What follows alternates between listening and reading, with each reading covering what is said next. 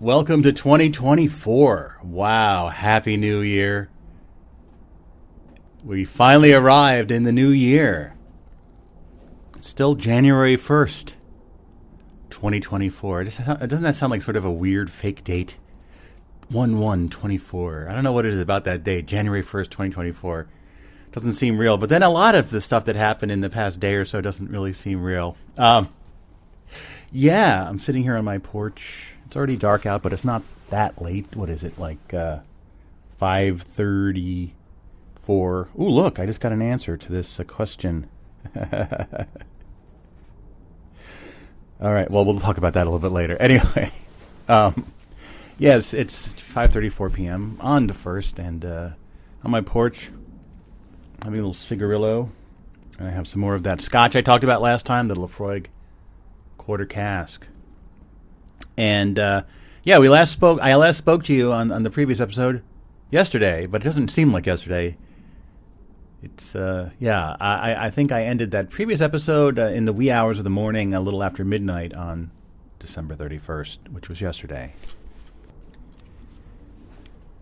So, trying to work it out in my mind. I think the day before that, the 30th, I did finish reviewing and editing the book on Sug Radio, and I submitted it for final release. And so yesterday, at some point, I think in the morning, it was approved by Amazon to go for sale on their stores. And so I officially released it. I made some posts. I made a 3D image of it, kind of a low-res free site, but I just wanted to do it real quickly to get it out. So the OnSug book is now OnSug Radio. The new edition is out and available for purchase. Can you believe it? That was such a major accomplishment and happened on the last day of the year. Oh, I was so relieved and so happy that this book is finished. This version of the book, that is finished. It's released. So yeah, I know the main page for the book is onsug.com/book, but I haven't updated that yet. But if there's a post right at the top right now of the blog, where you can go to the Amazon page and you can see the front cover, back cover. You can look inside and buy a copy for, right now in the U.S., $12.59. It was a little weird because at first it said $16.11, and I'm like, what the hell? Why is it $16.11? I wanted to make it as cheap as possible, but it resolved and went back to $12.59, which is the lowest possible price. In which, as I'm saying, I don't make any money because this is a non-commercial project, and I do take that very seriously. And I want as many copies of this as possible out there. This, that was, what? It said that the Amazon app is closing. It's not. It's fine. Look at that cover on Amazon. Wow. Yeah, I really feel like, as I was saying last time, this new edition of the book improves in every way on the previous edition from 2021. And I'm so happy with the graphics, the color scheme, the contents, the typography, everything. And, of course, this is not just a regular book. It is the vessel in which our enormous audio archive is carried forward, right? The idea is that at some point in the future, near or far, right, the existence of archived audio files somewhere in the Internet or whatever the Internet will become would be one of trillions of entries, and it would be so difficult for someone to find it or run across it. But one copy of this book could exist on a bookshelf. I think it will last hundreds of years, I would hope. I have books that are hundreds of years old, and they've turned a little brown, but other than that, you can still read them, you know. I don't know about the kind of paper they're using. At what point in 500 years will it crumble to dust? But anyway, the idea is that this a physical piece, a physical object, is like an anchor in reality. And at that point, you know, because at some point I do want to include the audio files in the book itself on some sort of data chip or something. But until then, it's a reference point that tells of the existence of this archive to someone, and hopefully then they can find it. So the more copies that are out there, the better. That's why I wanted it, for many other reasons, obviously, because this is really a non-commercial project. I mean, I suppose I could have made the argument that the book itself is not part of the project, it's about the project, yada, yada, but no, I didn't want to do that. I am not making money off this, and I feel better about it that way. At $12.59. What the hell are you going to get for that? You can't even get lunch for that anymore. You can get a copy of this book and buy multiple copies. The cover, of course, is this orange, deep orange color, and the logo is black, and the typography is in that moonlight, that off-white color. And it says OnSug Radio, and above it, Weird Old Variety. And above that, the complete archives of the Overnightscape Underground. And then there's two circles to the left and right, sort of evocative of the old radio tuners of car radios, volume and tuning. It says established 1999, which is the case because through this project, OnSug Radio, can be traced back clearly to bluffcosm.com, which began on November 19th, 1999. So there's actually 5 colors used on the cover. There's that orange color, the black, and the moonlight is what it's called. That off-white is moonlight. But then also, on the color side I use, I forget Colorpedia or something. I forget, I have it written down somewhere. That color, the orange color, is called Galliano. And that color, or thereabouts, has been my favorite color for many years.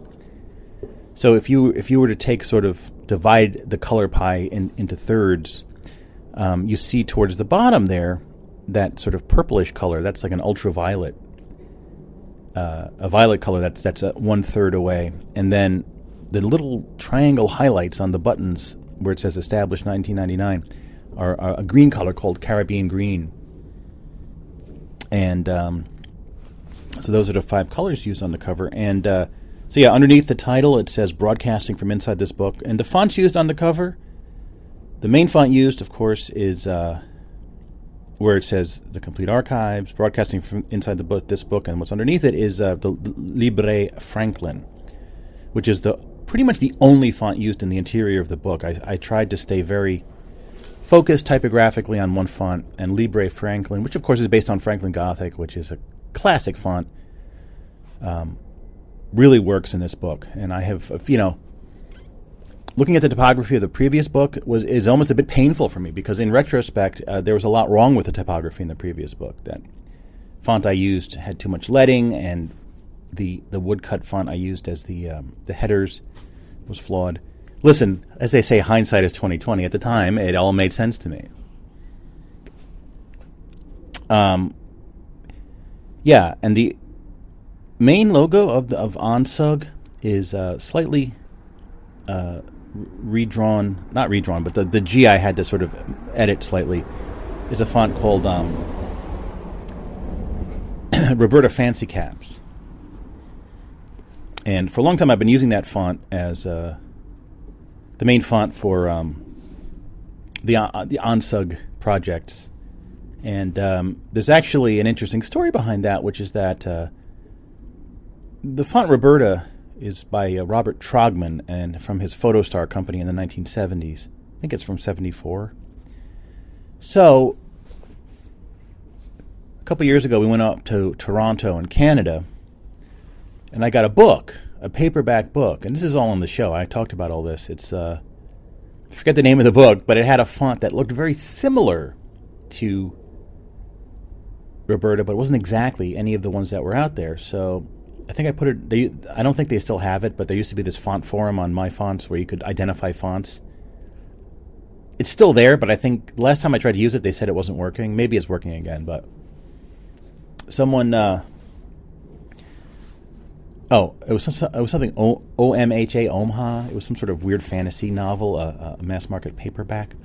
And someone's like, "Oh yeah, that's the fancy. No, that's the titling caps version of Roberta. So I did some research, and I found on one website there were scans. I think it was another Canadian thing, the site of Font and Snot and Fonts or whatever by Luke something. He had posted some images from a PhotoStar font catalog, including all these other variations of Roberta that were not represented in any digitized form. However, there was this guy, and again, I don't have any of the names of this stuff, but he sells who was selling the font on Font Brothers or Font Bros, BROS, and had apparently worked with Robert Trogman to create this version of Roberta. I emailed him and showed him there's all these other versions of Roberta. Could you possibly contact Mr. Trogman and see if you could produce these fonts? I'll be the first in line to buy them. And he did. It took a while, but he created these fonts, including the fancy caps here. I bought them, and I've been using them ever since. So I didn't create these fonts, obviously, but I had a hand in them being released to the public. The actual uppercase G has another little spur on the upper side of the upper right side, which I removed because I didn't quite like it. Otherwise, that is fancy caps. Sort of with an arch. I gave it an arch. And where it says Weird Old Variety and Radio, and then Frank Edward Nora at the bottom, is exactly the same typography from the previous edition, is a font called Bussarama from ITC, I believe. Bussarama. But everything else is the Libre Franklin. So, right underneath it says Broadcasting from Inside This Book, which is a variety of a radio station inside a book, which was the subtitle of the previous edition, called The Onsug, a radio station inside a book. I know I thought long and hard about that, but I decided to change it to Onsug Radio as the name of the project, just because it's more descriptive. So I could have said Onsug Radio, a radio station inside a book, but then you're using the word radio twice. That's why I changed it to Broadcasting from Inside This Book, and it was more this book as opposed to a book. Because if I say a book, is that referring to this book, or is it referring to some other book? So this is more specific. Also, a really low battery, that's crazy. I may have some batteries in my pocket, though. I don't know if I do, though. Let me see. Put my jacket on here. I do, actually. Wow, nice. Nice. Those batteries worked. So I didn't have to get up to get new batteries. Plus I lit up another cigarillo here. So we're looking at the cover here. Let me bring it back up here on my phone. Yeah, and also it kind of resonates with, what was that counterculture book? Steal This Book, Was it by Abby Hoffman or something? So they use something with this book, sort of refers to the book itself as an object on its own cover, so it's this self-referential thing. Kind of gives it a little bit of a countercultural vibe or a subcultural vibe, And written under there in the italic of Libre Franklin says, "Be you in the near or far future, join us for over 14,000 hours of rambling audio adventures exploring leisure time, pop culture, the mysteries of the universe, and the madness of the mundane." And that is a phrase that I went through dozens and dozens of iterations of. And in fact, that one I had to move past from at one point. But I went back to it. I'm like, wait a second. That one actually, just feels right. So I really do like that one, talking about leisure time, which, distinct from pop culture, involves travel and food and drink and all sorts of things. Pop culture specifically is the media stuff. And then the mysteries of the universe covers all of our philosophical, weird conspiracy theories of the universe, etc. And the madness of the mundane is just sort of all the little day-to-day things that happen that are really quite strange. So I felt it really kind of captured the spirit of the network here. Underneath that is the Purple City at Night. And that, of course, is that same image I've used on every book.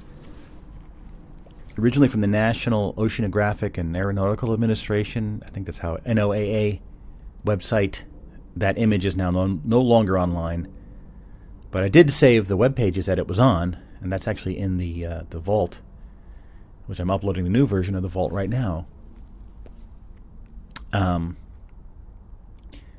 It's Valparaiso, Chile at night in like 1983 or something. I'm not sure exactly what year, but it would always sort of struck me as a good image to illustrating just a city in motion at night. In this case, it's rendered almost abstract with the purple color, purple on black. But you can still get the sense of it, and it's in a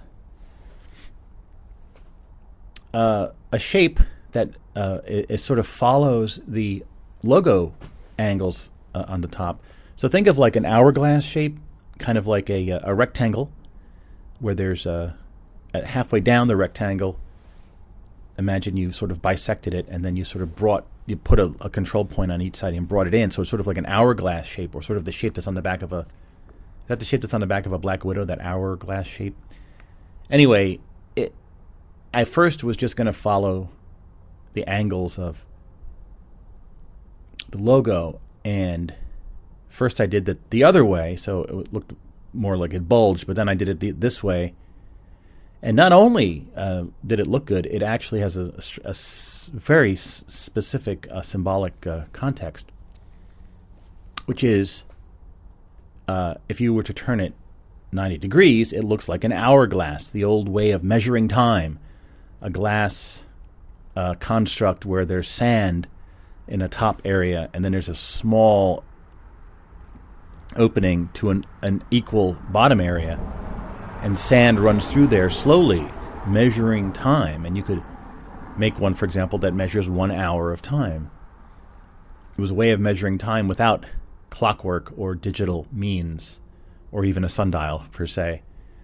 Maybe they used a sundial originally to calibrate it. But anyway, right, so that represents the passage of time. Turning it on its side, if you took an actual hourglass and turned it on its side, it would stop the process of time passing, right?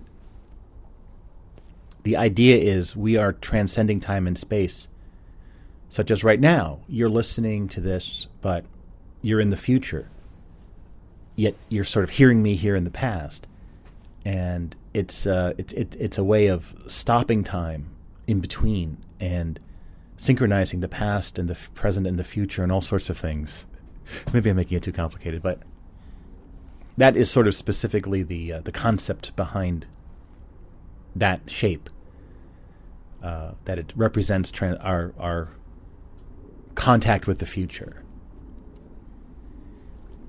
And in the middle there is the original ONSUG logo from the very first dawn of the Overnightscape Underground in, I think it was December 2007. Right, that was the origins of it, and it is the letters ONSUG, or ONSUG, done with almost like pixels or squares.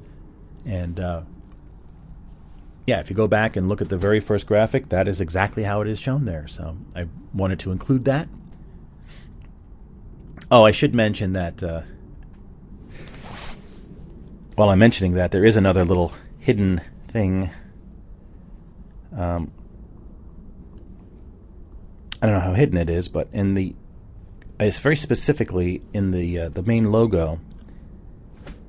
Around the time I added the 1999 thing is, and I understand, probably most people wouldn't notice it, but I would. If you turn it upside down, it's like 6661 or 6661. So it's like a hidden 666. That was not intentional. It is not anything. There is no intent trying to associate myself with anything like that. It is a simple coincidence, and I, was a bit disturbed by it when I discovered it, but the project did start in 1999, and it was important for me that it did start back in the 1900s, the 20th century. I could have easily said 2000, but it didn't have the same ring, and it really wasn't true. I mean, this project, it did start as an audio project in 2000, but it started a few months earlier in 1999, which I think is much cooler. So, I'm keeping it and just saying there is no intent of including a 666 on there. But very small in the upper left hand. So this, all right, so just the background of this logo. See, I didn't realize there's so much to talk about on the cover, but there is. The origin of this logo was something called, I think it started off being called the Rampler Mini Radio was the original idea of it. And for some reason, I remember kind of a time on the show when I went up to the Museum of Natural History. And then I was walking down Broadway way up on the Upper West Side.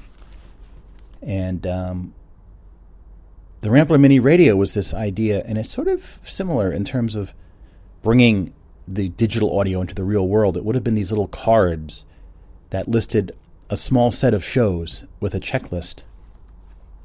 And these cards would be distributed. You could print them out or order them online, and it would be the set of shows you can then listen to online and check off as you listen to them. And I thought, and I created, originally it was very just square, and it had the title, the Rampler Mini Radio on the top, and I don't know if it had a different name at first, but I'm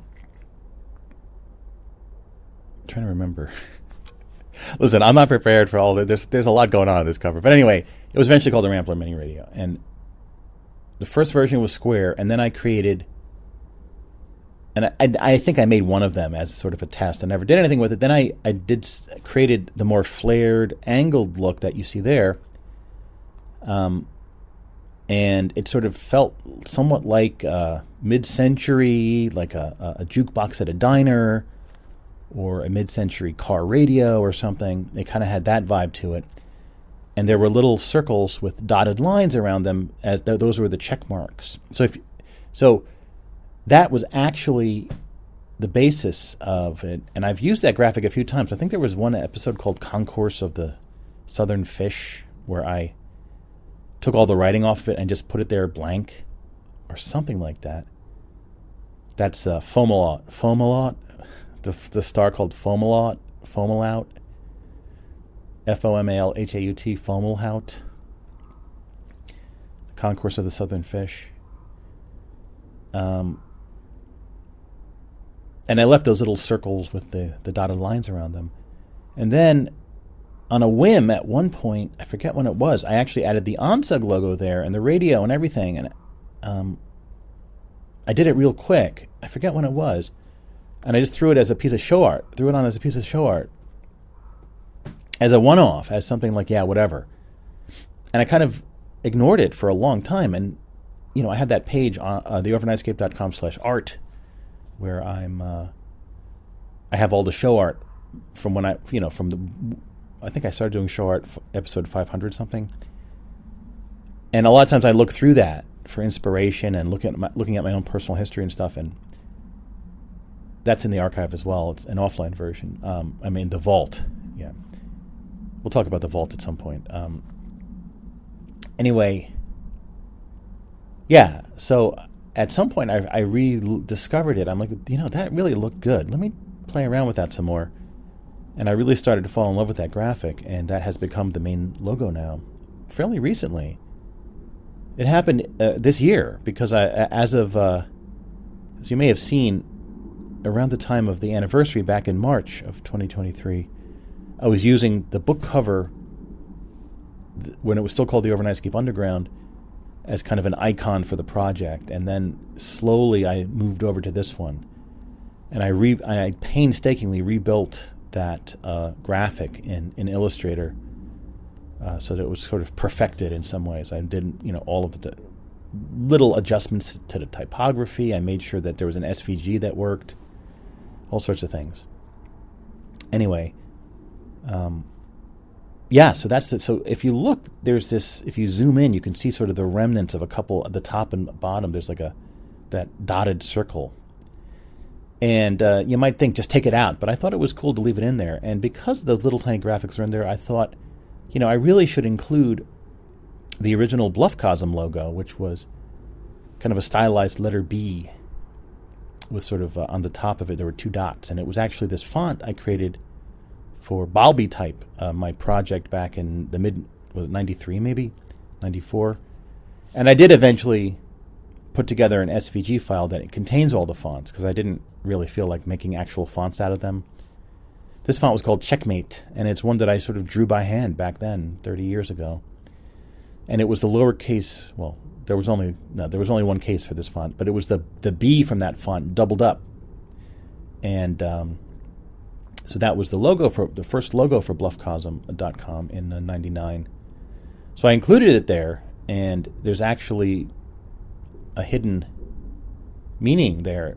If you look at the squares that were part of the original graphic, I took that and I divided it, I think it was 6x4 or 4x6 subdivisions that represented the 24 years between 1999 and 2023 as we reached the 24-year anniversary of the origin of the project in 1999, now, back in November 2023, a couple months ago now. So, in one of those squares, I put the old logo and I scaled it within that subsquare or within that subrectangle to be 57.89%, which is 11 divided by 19. And of course, we know 11 times 19 is 209. So that's there in the cover as well. And as the final addition to the cover that was just a week or two ago, I did put a little secret 209 in the city graphic, and it's not visible on the actual print book cover, but in the PDF I think it is still visible. It is what the hell, where'd it go? Hold on a second. Here it is, yes. So it is, towards the lower right of the purple graphic. If you see on the right there's slightly a triangle shape. It almost looks like the sail of a ship. Well, in the lower right of that shape, if you zoom in, there is a 209 typeset in an ultra-obscure font called Pan. And in some versions you can see it, some you can't. And in the print version you can't see it because of the dots that make up the printing. But I thought I should put a little 209 in there because that has always been my number. And then I put these radio tower graphics on the left and right. And then, of course, as I mentioned, the Frank Edward Nora in that oval shape is exactly the same as on the previous edition of the book. So that's one thing I kept from the previous edition of the book. And there's a black outline around everything. And I really agonized over that. I went back and forth, but eventually I decided to keep it because I felt that in various uses of this graphic, it might, if it was just that colored background, and if you lost the colored background, it might lose the shape. The rectangle implies, at some level, a book. So I wanted to keep that. The radio tower graphics were free graphics found on pixabay.com, which is they have the sort of public domain images or images that you can unlimited use for any purpose. I'm not sure what radio tower that actually is, but I inserted them there, mirror images of each other, because I thought it was it just looked good, and it added another visual cue to it being a radio station type of thing. Now, this also brought up to me, and I did research it, the idea of two towers is really heavily symbolic in many different levels, and I'm very aware of it. So I wanted to make sure. I knew I had heard about it in terms of Masonic uses, like in Masonic lodges, they have these two towers. I forget that they have names like Joachim and Boaz or something. I forget exactly what the names are, but I wanted to make sure that wasn't the sole use of it, because I certainly didn't want to imply any of that stuff, because I know now there's pieces on this cover that could be those people that are familiar with the topic of this occult imagery, which I'm somewhat familiar with those topics, and whether or not any of that stuff is legitimate or a big scam, I don't know. But I know that that information's out there. I found that the idea of two towers on the left and right transcends that usage, and that it's something that is ancient and symbolic of whatever's between the two towers is sort of an entry to a new world, which I thought was perfect because this is our little audio universe here. So again, it's not in reference to any specific thing that's occult, but it does have a deeper meaning, which is sort of an entry to a new world, which and it's weird. Like, is it slightly off center? I don't know, but it is what it is at this point. Something weird happened there, yeah. That was certainly an accident if it's off center. But like that Japanese philosophy that some small imperfections make something more appealing. Wabi-sabi, is that what it's called? Anyway, so then that's the complete book cover concept here. So I worked so much on this cover, and it went through so many revisions, and I'm just very happy with the way it looks. The back cover is largely the same as the previous edition. I kept all the same host images. It says Meet the Hosts, and it has 20 of the hosts there. Same exact as the last book. That was such a huge project to get those images and contact everyone. I didn't want to complicate it any more than it had to. Then in the lower left, you do see the same logo, but just black on the gold color, the orange color, or ochre. I prefer to think of it as yellow ochre. Without any of the additional colors, which is another use of it. It doesn't need to have those other colors. So, and then it just says onsug.com beneath that. And then I don't think they're showing it easily here, but I'll look at it right here.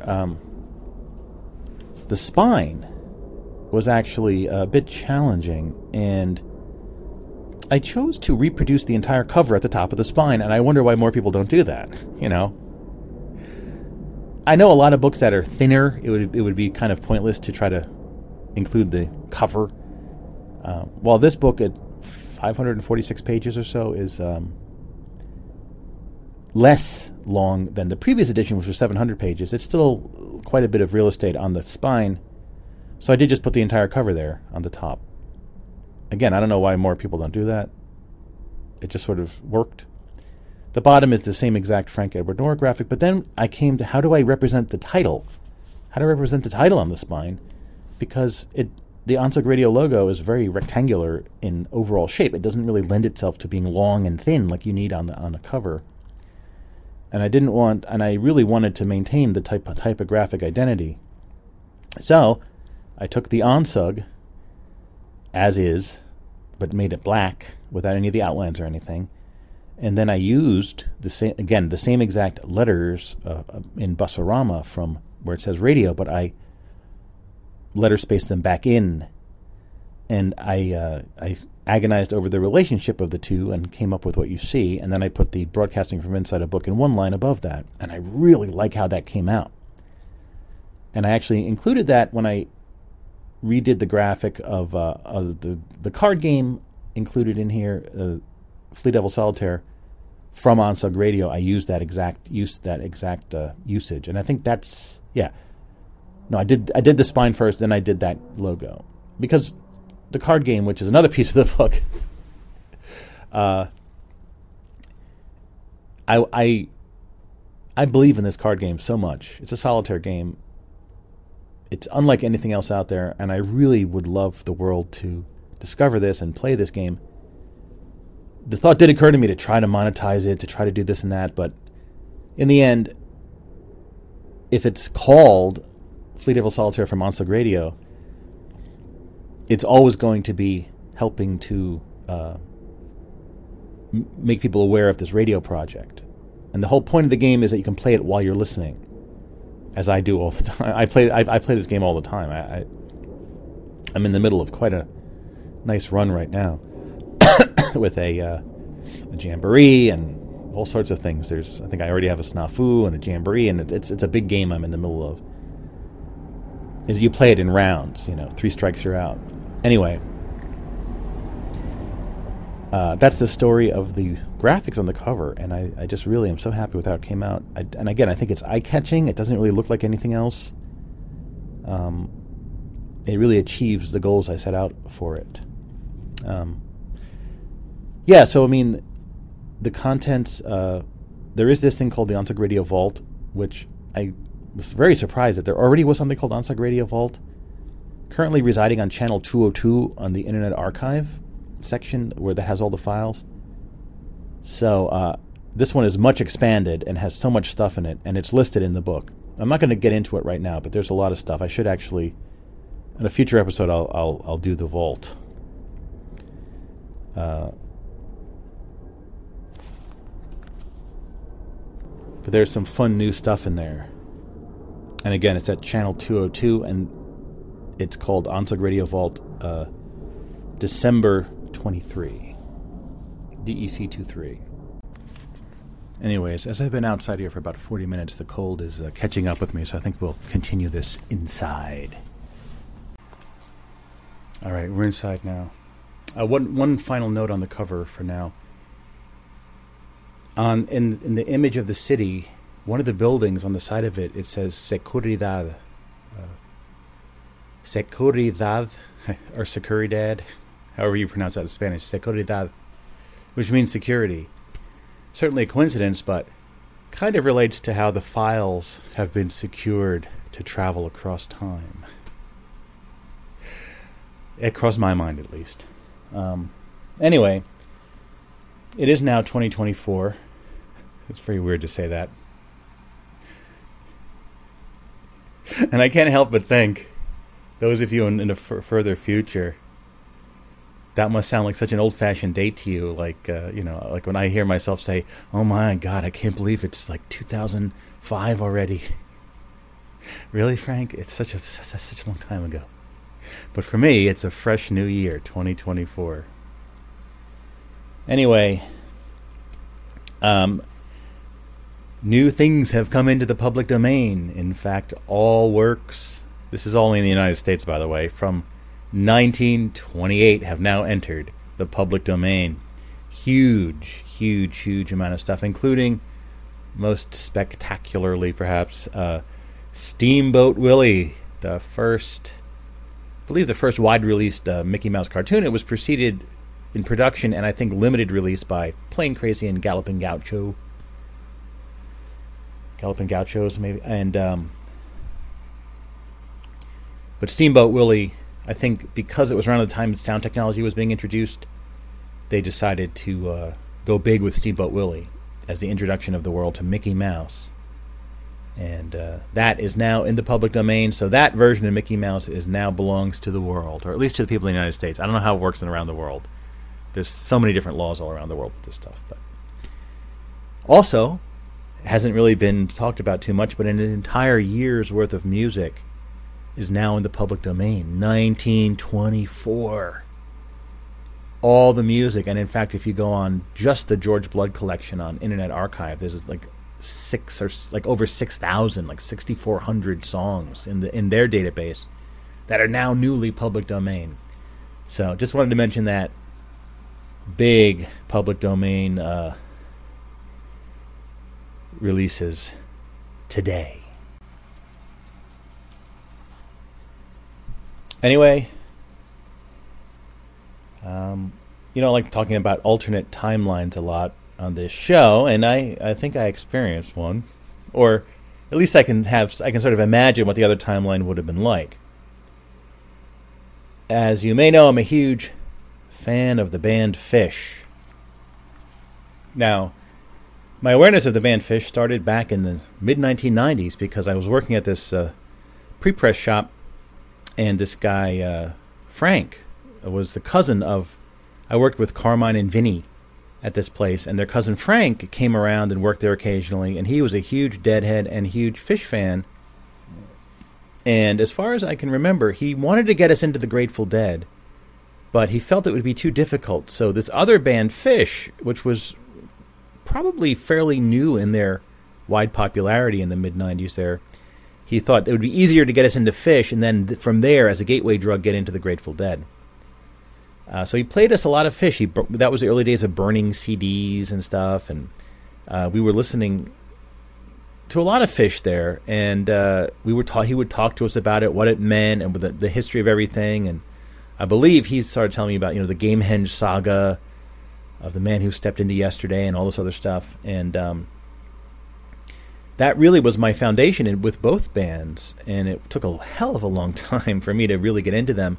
It was about 8 years ago in 2015, maybe 9 years ago now. Wow.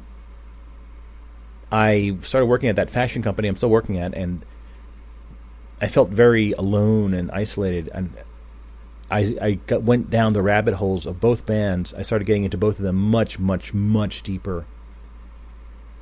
And my Fish fandom has only increased ever.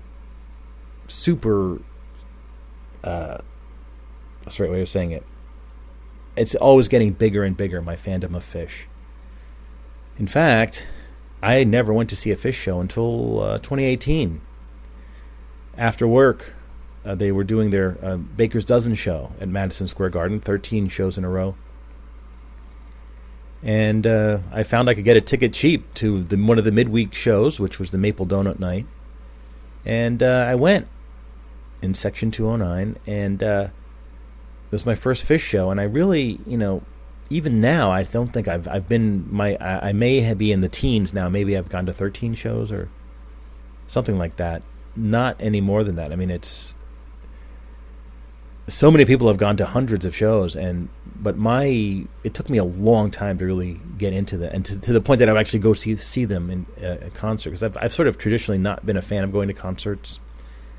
All of the inconveniences involved. How they treat you like a criminal when you go see a show.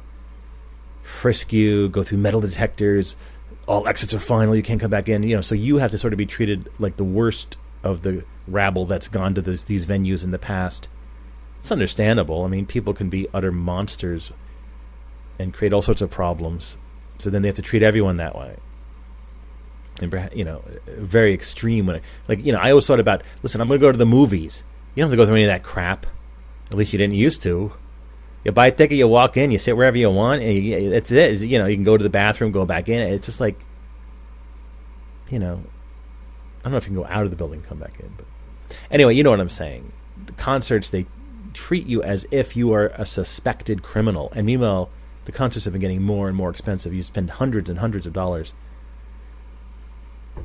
And then you're treated like this. You're treated like you're in prison or something when you go to the place. I always thought that was a little annoying, but anyway, that's a whole nother topic. I understand why. It's just...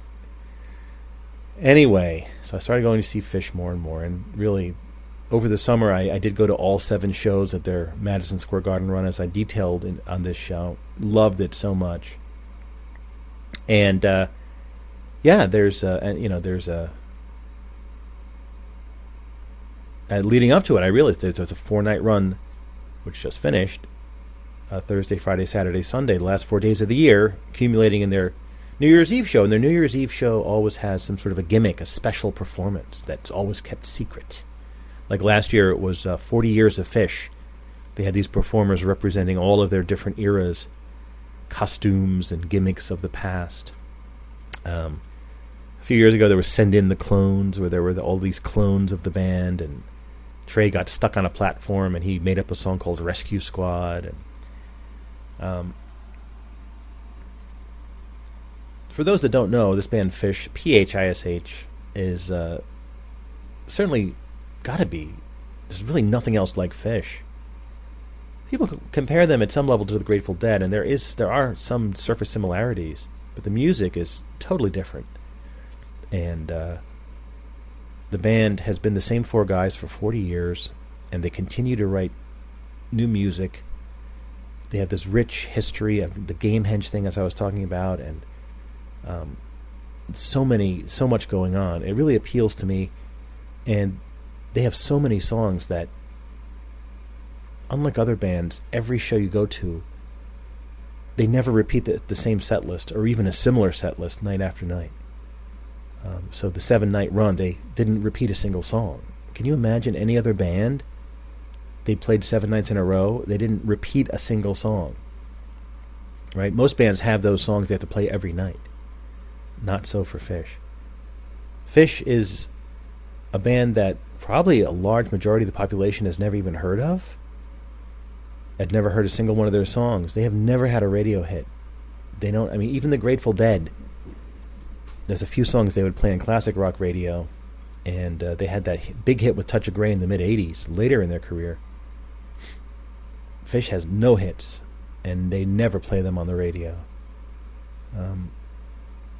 Which makes them hard to get into, because you need to sort of get to know the songs in order to enjoy the band.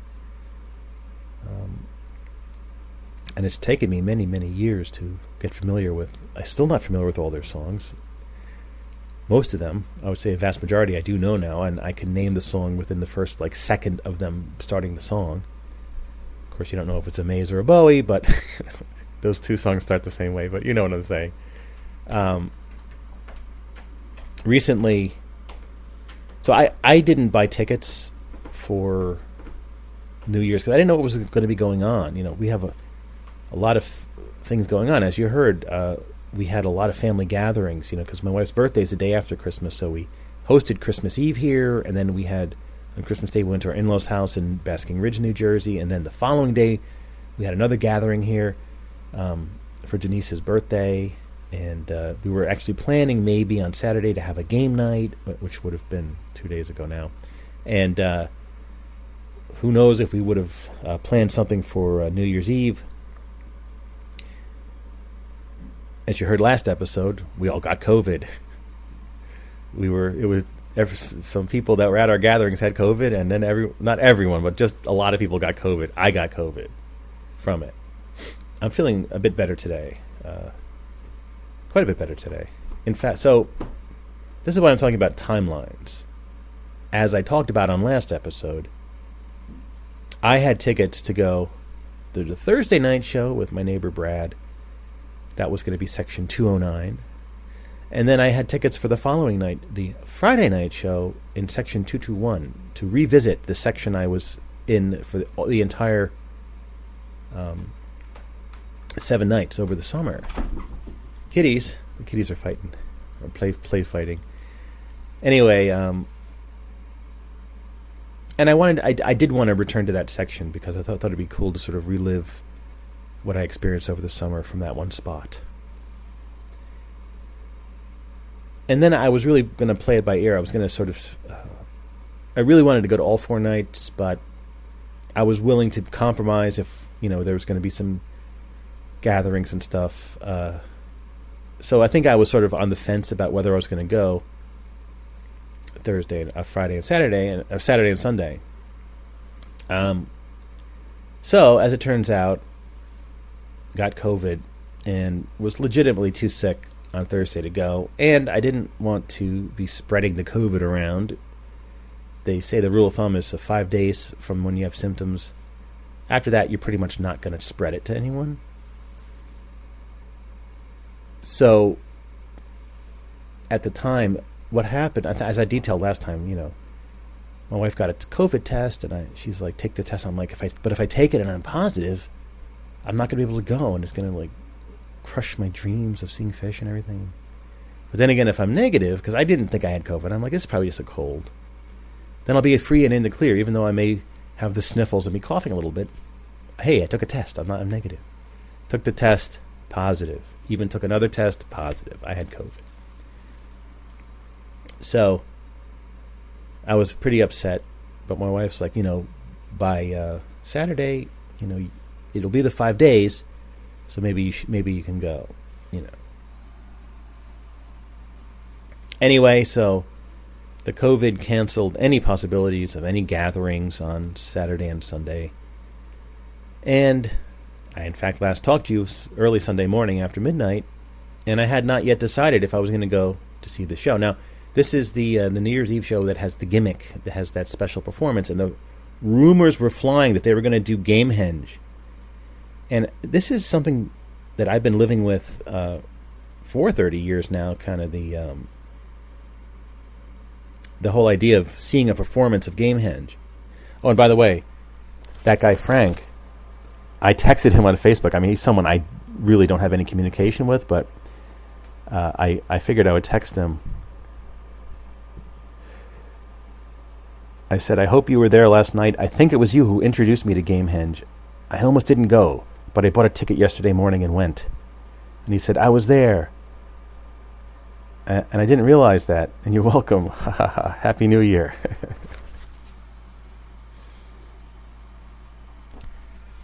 Yeah, as I sort of revealed that part of the story in that message. But so I was looking on Ticketmaster that was sold out, but I went on StubHub, and I was also on SeatGeek looking for tickets, and I saw there were some tickets, a lot of tickets still available, and the one section that really intrigued me was the Sky Bridge. Right, I'd always seen this Sky Bridge and wondered what it was like up there, and I saw some tickets, first row tickets in the Sky Bridge, section 314 specifically. It was the only one for sale. Someone must have had like the whole front row of 314. They were selling the tickets, and it was $200-something for the ticket. And I was really debating it, but yesterday morning I was like, yeah, I think I'm gonna do it. So I told my wife, hope you don't mind. I won't be around for New Year's Eve. Do you want to come? But my wife also has COVID, so she's not quite ready yet to go out. I don't know if I would be either. I didn't want to be coughing on people and stuff. But anyway, in the morning time, I bought the ticket to go. And as I said, there's all these rumors that they were going to be doing this Gamehenge thing. So basically, Gamehenge, I'll try to explain it. It's very hard to explain, because I don't think there's any analog in any other band or anything really to the Gamehenge thing. So the band, consists of Trey, Mike, Paige, and John. And Trey is pretty much the leader of the group. And the band started in 1983, while they were still in college. So in 1987, Trey, as his thesis, I guess from a master's program, created this essentially a concept album called The Man Who Stepped Into Yesterday, which was a musical epic about this world called Gamehenge, and a guy named Colonel Forbin from our world, from Long Island, New York, was transported there, and that land was in great peril because there was a dictator, Wilson, the King of Prussia, was suppressing all the people in the land, and especially these people called the Lizards. They were these people that were very accident-prone and very, very clumsy, and they really needed this book called a Helping Friendly book. The book guided them and helped them survive. Without the book, they were just all dying out through clumsiness and idiocy, basically. And Wilson took the book away from them and everyone else. He declared that anyone that has this book is a crook. So he didn't allow anyone to use the book because he ruled over anyone. He was very evil. So Colonel Forbin, along with these other characters, they work. So each song is about the different aspects of this story, and finally, Colonel Forbin has to climb this mountain and meet the great and mighty Iculus, who sends the famous Mockingbird to go and retrieve the Helping Friendly book and save the people.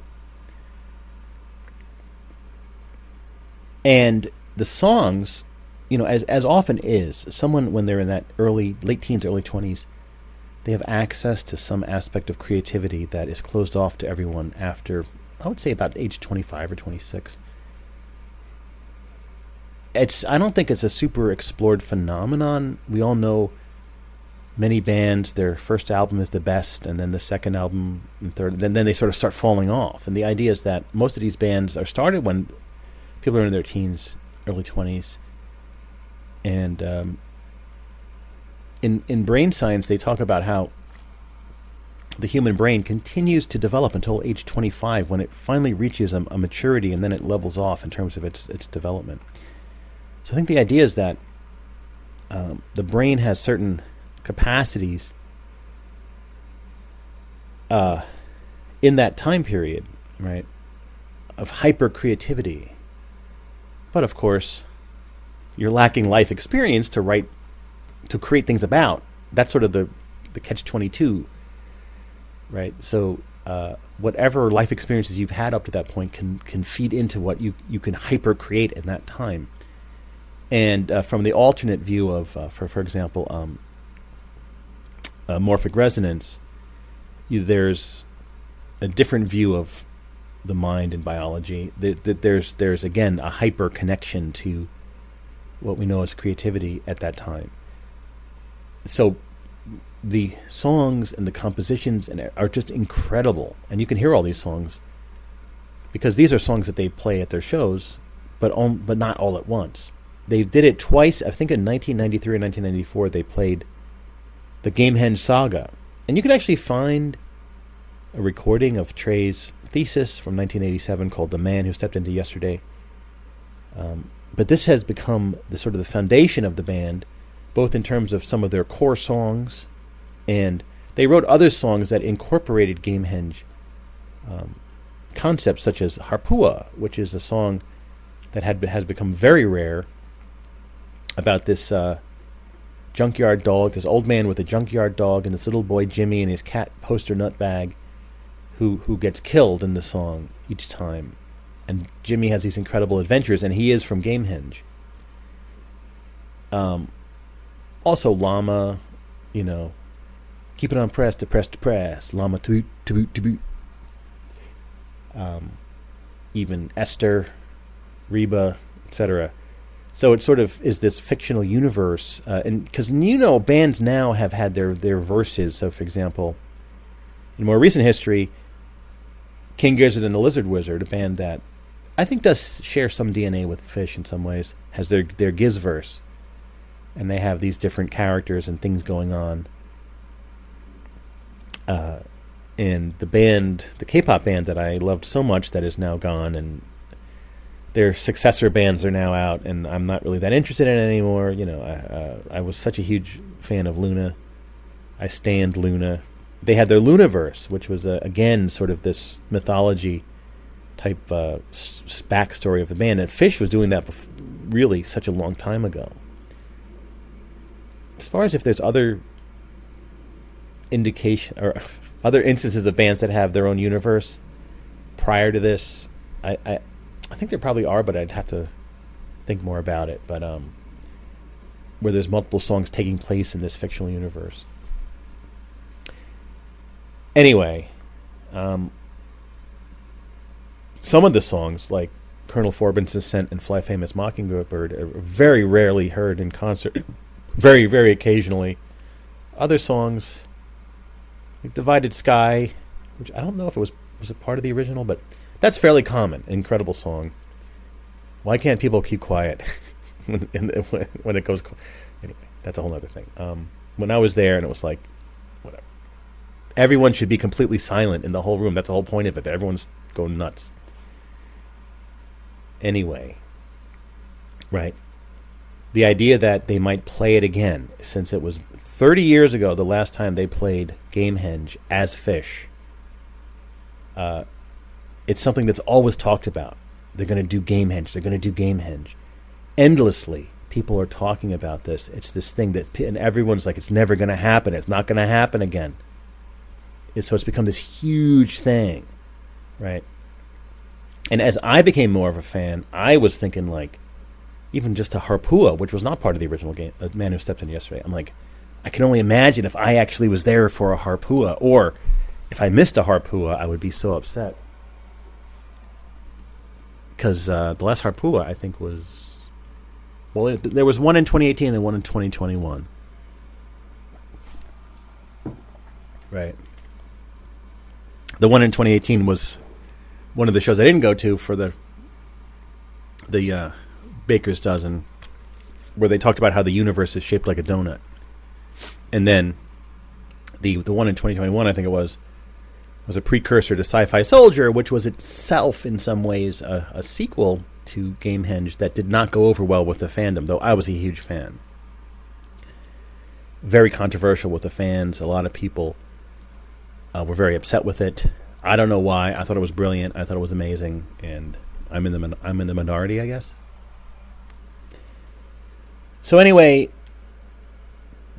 people had these rumors that they knew someone that, yes, it's going to be Gamehenge. They're finally going to do Gamehenge with a full, like, Broadway-style cast and puppets and this and that. And everyone online was like, it's not going to happen. You people are idiots. There's not going to be Gamehenge.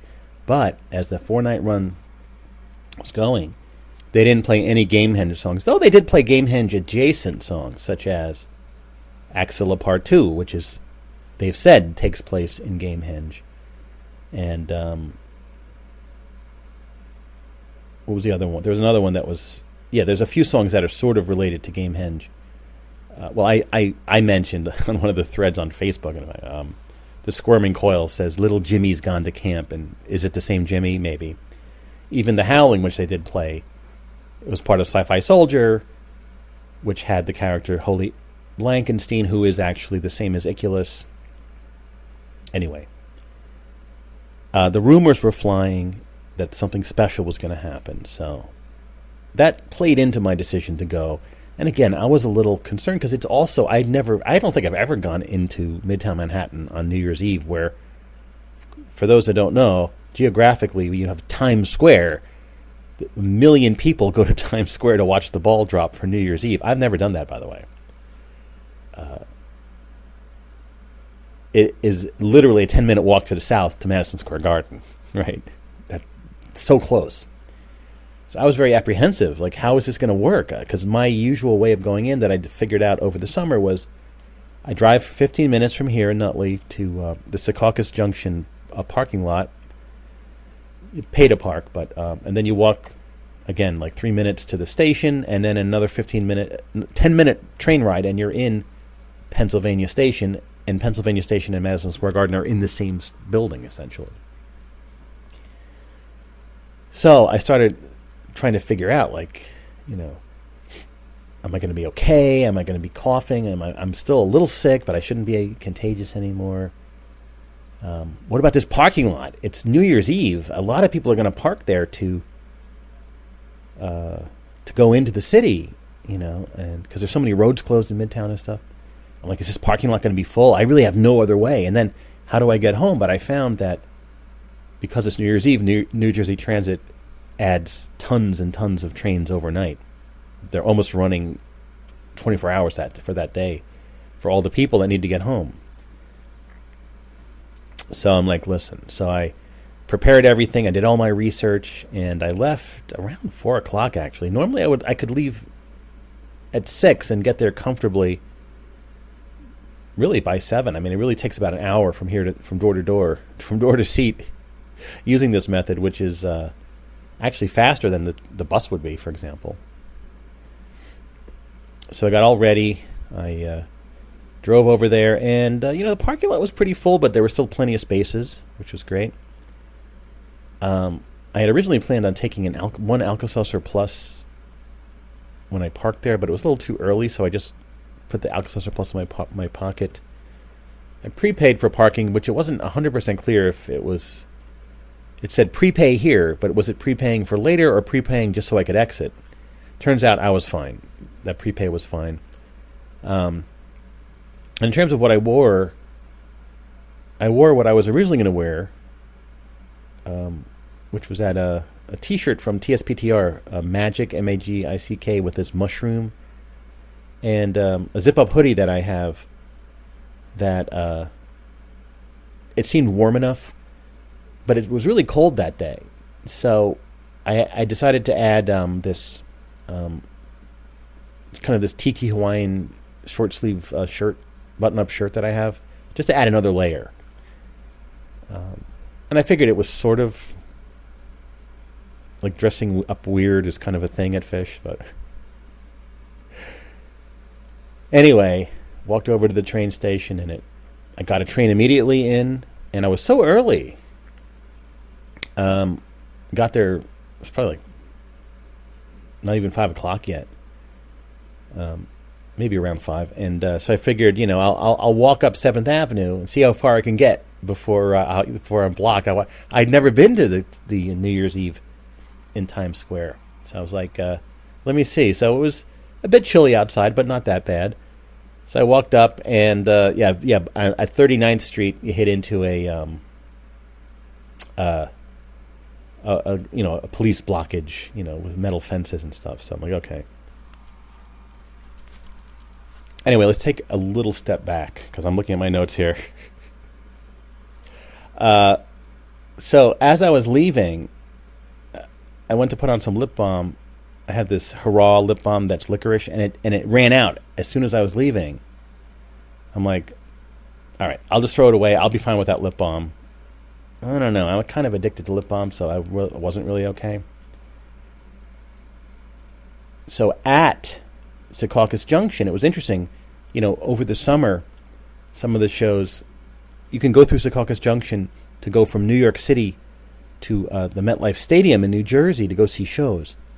So over the summer, first there were all these Beyonce fans going the opposite direction as the Fish fans. It was really fascinating. Beyonce fans are all dressed up in these glittery outfits. And then the next weekend, it was Metallica fans who would almost universally wear a Metallica T-shirt to the Metallica show. Now, I was all sort of second-guessing myself. I have a ton of Fish T-shirts, but I was thinking I have a lot of other weird T-shirts that I would prefer to wear. I don't really want to wear the band's T-shirt to their show, but most people do wear Fish T-shirts to a Fish show. Anyway. This time it was Giants fans. There was a football game that day, and people were going the opposite direction. All these people wearing Giants jerseys and Giant graphics jackets and shirts and things. There's a few Rams fans. They must have played the Rams, I guess. I don't know. I don't follow football. I'm not interested in it at all, really. I mean, I can watch a football game and enjoy it, I suppose, but it's not something that I really have time or energy for. Anyway, so I figured I'll go to the little convenience store there at Secaucus Junction train station and definitely get some cough drops. I ended up getting some Hall's cherry cough drops and then maybe some lip balm, but they didn't have any good lip balm. I prefer vegan lip balm, which is very hard to find. You're not going to find it in any normal store, but I didn't want to get chapstick or Blisteck or anything like that. I'm a lip balm snob. As I'm in line, though, I look over and there's all these like Slim Jims and beef jerky, and this one product is just called Meat Stick. And meanwhile, one of Fish's greatest shows ever, I think probably the greatest show, would be Big Cypress from '99, the New Year's Eve show, which you can actually watch the whole show on YouTube, I think. And they started off the new year of 2000, I guess it was, with the song Meat Stick. Hot on the meat stick, bury the meat stick, meat stick now. Whoa, shocks your brain, right? So I took a picture of it, and I did post it on Reddit. I'm like, is this a sign? Meat Stick. Because the product was actually called Meat Stick, which is the exact name of the song. Anyway, I thought that was kind of interesting. Got a few comments on that post. Anyway, let's fast forward. So my plan was to go over to the Moynihan Train Hall, which is a new train station built across the street from Madison Square Garden in the old post office building. And I read that they have a ramen place there called, I think, EAK Ramen, that has vegan ramen. And of course, vegan ramen is like my favorite food. So I actually just walked from 39th. I walked down to like 37th, and I went over to 8th. And then I walked down to the entrance of the Moynihan. And, what the hell? Oh, not related. Anyway, let's back up for a moment. I'm getting ahead of myself here. When I got to Penn Station, I figured I would get the lip balm because I really needed it. And I know it's a psychological thing, but I am kind of addicted to lip balm. So I said, let me go to the Duane Reade, which is, it was bought by Walgreens, right? So this says, now it says like Duane Reade by Walgreens, because Duane Reade is a very New York kind of store. So, as you may have seen, these type of stores in areas where there's like New York City, where there has been what's the way to put this? Law enforcement has been disadvantaged in various ways, so that shoplifting has become rampant at these stores. And I've seen it at the Duane Reade at Port Authority Bus Terminal. They have to lock away more and more products behind locks, right? They have these plastic cases with these locks, and you're supposed to press a button, and someone that works at the store will come unlock it for you to give you the product to buy. So sad. There's actually a video going around last week showing someone with an actual blowtorch, just that canister and the nozzle, and there's the fiery thing coming out of the end, literally melting the locks at a CVS or Walgreens or one of those kind of places, melting the locks, which apparently melt very quickly, right, because it's just surrounded by plastic, opening up the containers and then taking whatever's in there, shaving cream or cold medicine or whatever, and just putting it in a bag and just stealing it and walking out, and there's nothing they can do. The store policy does not allow their employees to confront or stop the people, and the police apparently will never respond. They don't have the numbers or the desire or the will to respond to these things, apparently. And if someone's even arrested for shoplifting, they'll be slapped on the wrist and they'll be out the next day. I mean, in fact, there's a story that was really shocking to me in the dining concourse of Grand Central, where, I think I was just recording there just last week, right? At this place, Tartinery. This mentally ill man declared he wanted to kill all white people and stabbed 2 white teenage girls. Not life-threateningly, but certainly severe injuries.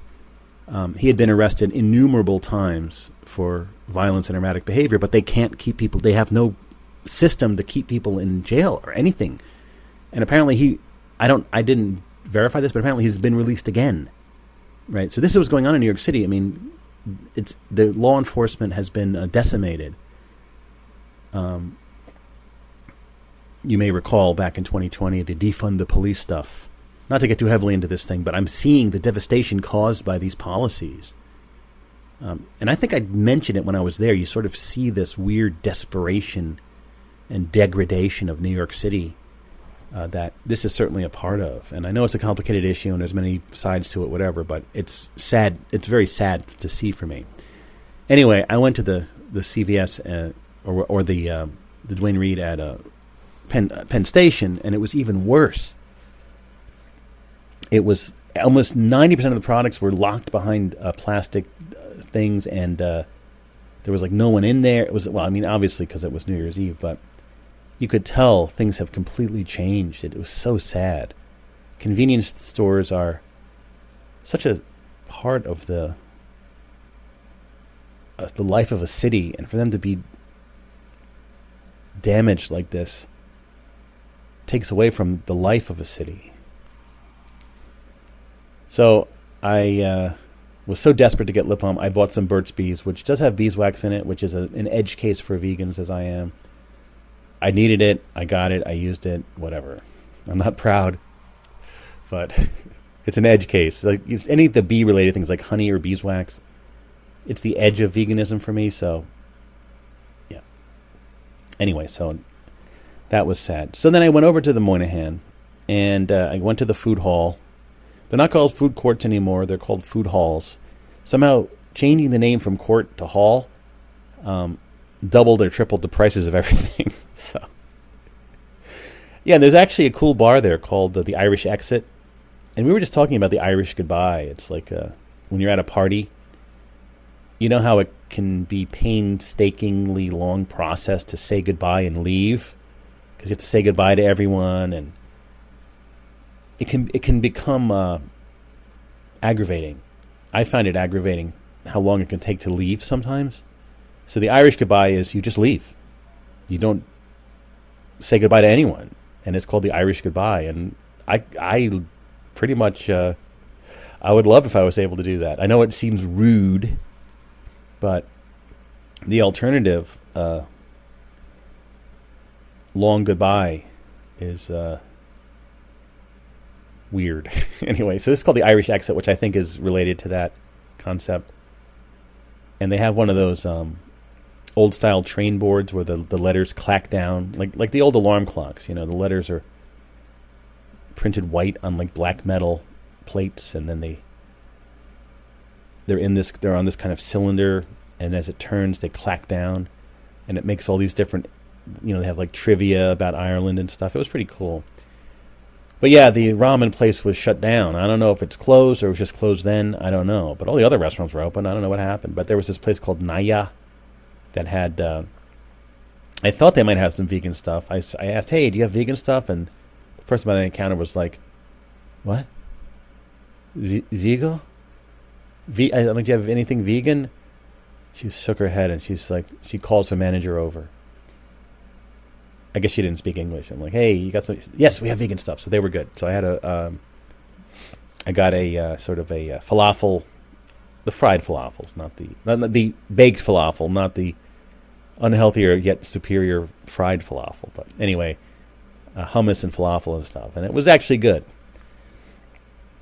And I had got a water, and I was just relaxing. There were clearly fish fans around that were waiting for the doors to open at 6:30 at Madison Square Garden.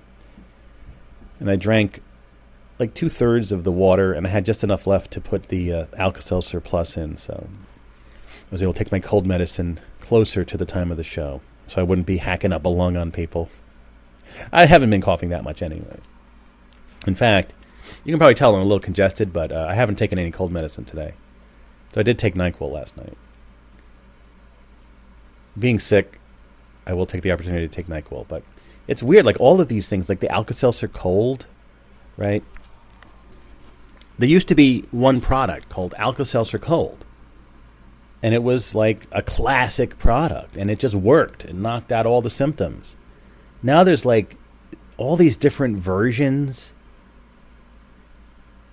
Like Alka-Seltzer Plus Cold and Alka-Seltzer Plus Cold and Flu Day, Alka-Seltzer Cold Flu Night.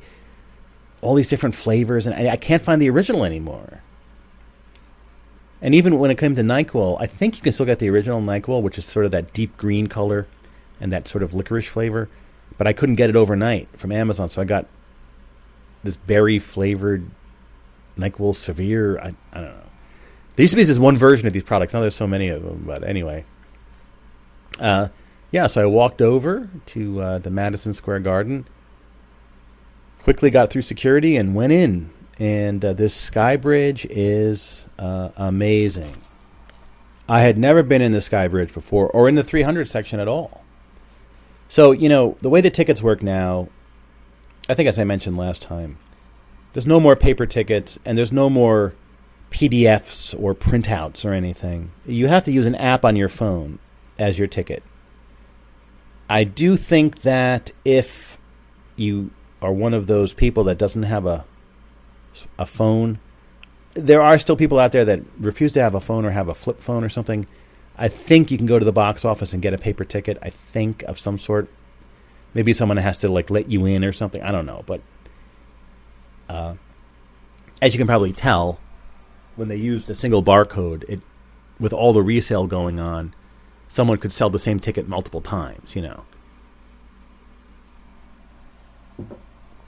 which would lead to havoc and all sorts of people missing concerts and stuff. So now you have the Ticketmaster app, for example. So I bought it from StubHub, and the person that listed it on StubHub transferred it from their Ticketmaster account to my Ticketmaster account through email. And while there is a barcode type thing, it changes every 10 seconds using cryptography. So, right, even if you were to take a screenshot of that barcode and try to use it, it would not work because it changes every 10 seconds. Right. And it's because it actually is interesting cryptographically. It's kind of like the one-time pad. It's basically, it's using key escrow, obviously, but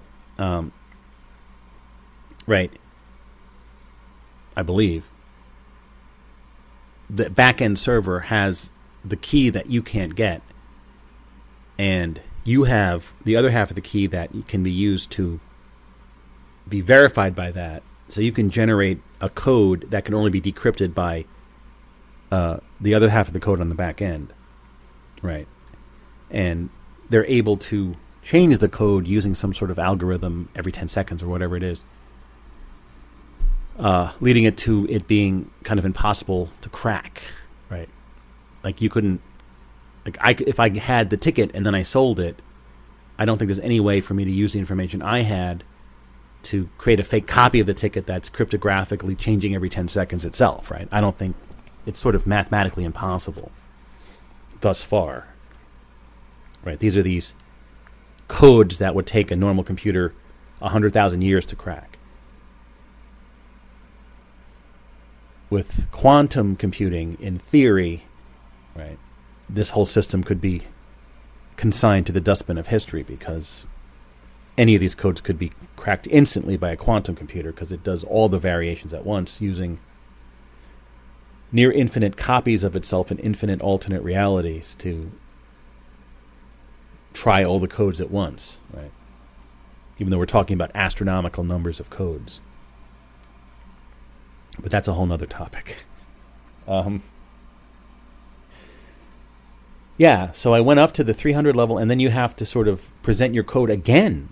And you get a wristband to be able to go into 300 level because they allow people to unlimitedly wander the 200, 100 and 200 levels because that's where most of the restaurants, the vending, and the stores and everything are, the merch. But they will check your code when you're going into a section, because people that buy a cheaper ticket always try to fake their way into a better seat, And I did that once by accident, actually, as I talked about one night when I got faked out. I didn't realize, I thought I already saw the encore, but in terms it wasn't the encore, and I wound up going to a better section and actually getting a seat. That was pretty cool during first tube. And that guy was spinning around with glazed eyes. By the way, I don't do any kind of drugs or anything other than Alka-Seltzer Plus going to these shows. Because I was driving and stuff and didn't want even the hassle of it, I didn't drink at all, alcohol or any kind of drugs at these shows, and that's fine. I know most people are hell-bent on getting super drunk or super wasted or super high or something, which, I don't know. I think it kind of is going to take away from the experience at some level, but listen, to each their own. The people I was next to, I think they were doing some stuff. I'm not sure. We'll get to that. Anyway, the Sky Bridge, it's another full loop level, but it feels more spacious, more exclusive, less crowded, and I really loved it. And my seat, 314 on the Sky Bridge, seat 10, it's literally this bridge that's kind of, it was added to Madison Square Garden at some point. And I always saw it from my seats in other sections. You could see the bridge, people in the bridge. And of course, last episode, called "A Great Deal More Revealed," was it depicted a bridge as the show art. I still don't know. It was all very intuitive how I was making that art and stuff, but something more was revealed with this fish show. Anyway, so to this seat, there's really only like 3 rows, and the front row are these seats, and in front of you is glass, and beyond that is it's the edge of the bridge. But when you stand up, the glass goes to about mid-chest level, and you get a sort of a clear view of everything. It was an amazing view of Madison Square Garden. Surreal. I never experienced anything like it. The ticket, it said $2 something, but with all the fees, it was $350. Bit expensive, but it turns out to be the best $350 I've ever spent in my entire life. I love the feeling of Madison Square Garden early in the night, before a lot of people are there. There's a certain vibe, and actually the food and drink are cheaper. Of course, anything you buy is going to, like a water is going to be like $9 or something, a bottle of whatever. It's like super expensive. Everything's super expensive. All I got was waters, and I bought some potato chips to eat, Even though there was a vegan place last time, I don't know if it was still there. I didn't see it. I did walk around 100s, but we'll get to that. Anyway, I had a perfect view very high up of the floor, the general admission area. And there's this thing called tarpers. People bring cloths, blankets, tarps to define their space in general admission. And there's always a lot of conflicts in general admission. People hate tarpers. I would never in a million years do general admission. It's just not something I have any interest in. But I could see them. I got some good pictures of GA. There was one group of people all dressed up in gold. All these gold outfits. It was very interesting. Anyway, the people started sitting down next to me. So I was talking to people to my left and people to my right. Everyone had just bought the ticket that day from the resale sites. As it turns out, we were all so happy that we went that night. People to my left, there was a couple from Long Island, just like Colonel Forbin. And I guess she had been going to see Fish since 92. And he was sort of a newer boyfriend who she got into Fish. To the right were these guys from South Jersey. I didn't get any names, but this guy was a super Fish fan. In fact, he's been going for years. Younger, though. I think he said he was in his 30s. And we were talking about the Sphere tickets. Apparently, he's like a ticket expert. Like, he bought a ton of tickets on resale sites after the lottery, but before the on sale. And he said he resold them and made like over $10,000 or something already. Then also they're doing Fish is doing a festival in Delaware in August where he's supposed to do camping. But he said immediately he saw there was this casino hotel right next to the area. It's like a racetrack. So he instantly got hotel rooms there. And he said they instantly sold out, but he got these hotel rooms so he didn't have to stay in a tent. He was like a Fish expert with all this stuff about tickets and hotels and everything. He was a really, really interesting guy. It was cool talking to the people. So I stayed up there at that point, just got some water and made sure I used the bathroom, of course, and because I wouldn't ever want to use the bathroom. Even though there's certain songs that are bathroom songs, I would never want to miss any of the music to have to go to the bathroom. Of course, you hear about Taylor Swift fans who resort to adult diapers to not miss a song. But I don't know. Did the Taylor Swift shows not have, like, set breaks? I don't know. I mean, the Fish shows are like an hour and a half each set, and then there's like a 45-minute break in between them. There's 3 sets last night, It's weird that it's actually was still last night. It's weird. It feels like it was like a week ago at this point. Well, I did sleep all night, and then I had a nap this afternoon, too. Anyway, let's take a look here at the set list for the first set, which was I would say not necessarily. It was good. It was good, but it wasn't anything stand out particularly. Like let's see. Started off with Everything's Right. One of the newer songs that some of the older fans don't like. I think it's fine. Then we had a great Tube, which was jammed out. There used to be a Twitter account when it was still called Twitter. I think the guy died, though. The entire Twitter account was called Did They Jam Out Tube? Because Tube is a great song, and they hardly ever jammed it out. But they've been jamming it out now for a while. So that Twitter account would either say no or yes when a show was going on.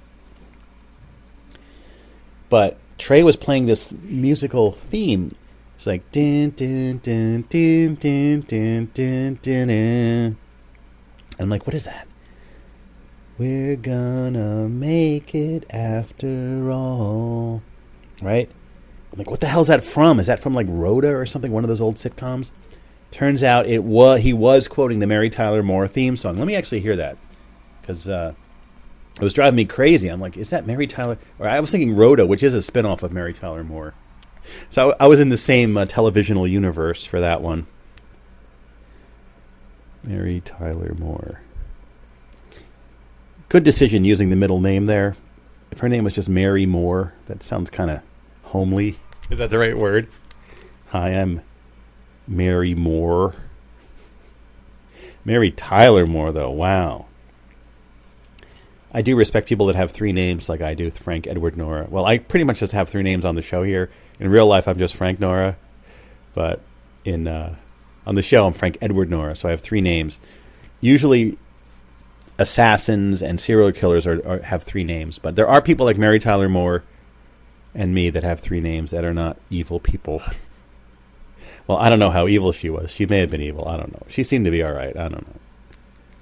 She was going to run for president at one point. I don't think that ever happened. Mary Tyler Moore. Where did this take place? This is New York? She was a reporter or something? She worked in a newsroom, right? A lot of spin-offs from this show.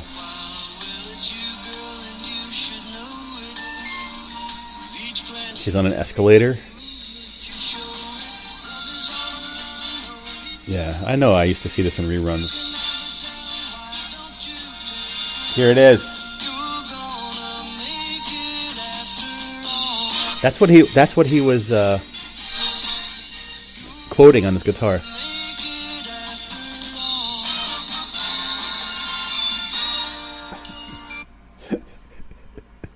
It was awesome. Mary Tyler Moore. I just remember Spy Magazine.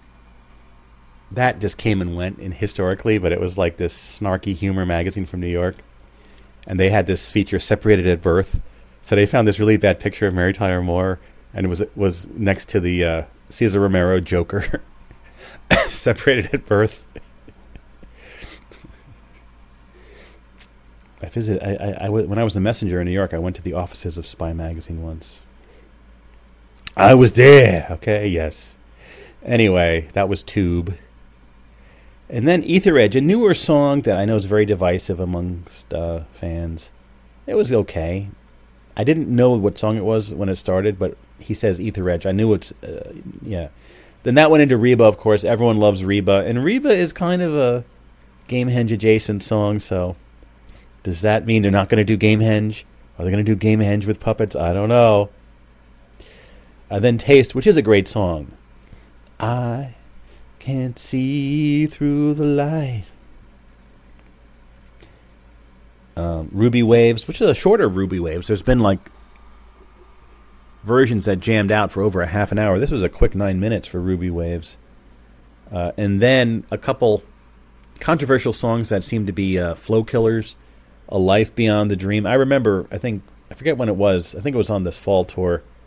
One set was going so great, and then he plays A Life Beyond the Dream. And then, of course, Character Zero, which is also considered a flow killer at times, where a jam is zeroed, ripcord into Character Zero.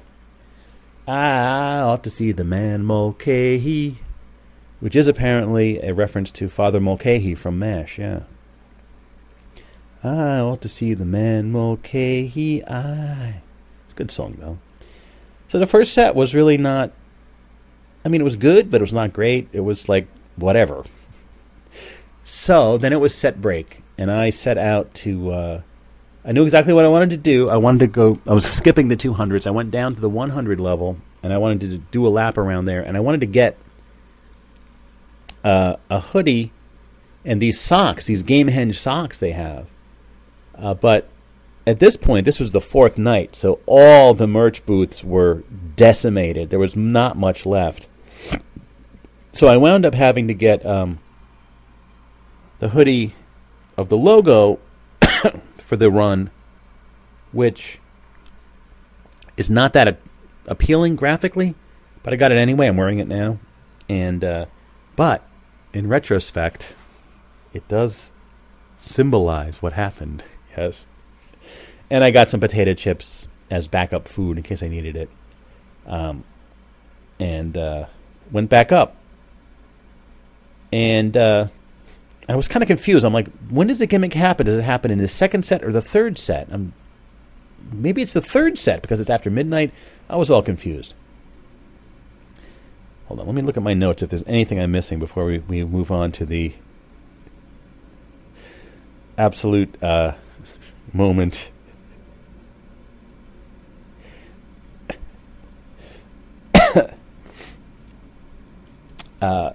And again, I can't really emphasize enough the gravity, the importance of what happened, and how being there was the most important thing ever,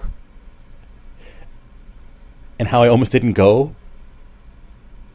It's hard to convey, and I'm experiencing it probably 30% as much as a lifelong fan who'd been going to shows for 30 or 40 years. The importance, the gravity, and the uniqueness of what happened, it cannot be overstated. And I know most of you don't know Phish and can't understand how utterly, I can't even think of the word, just incredibly important, vital, amazing what happened was.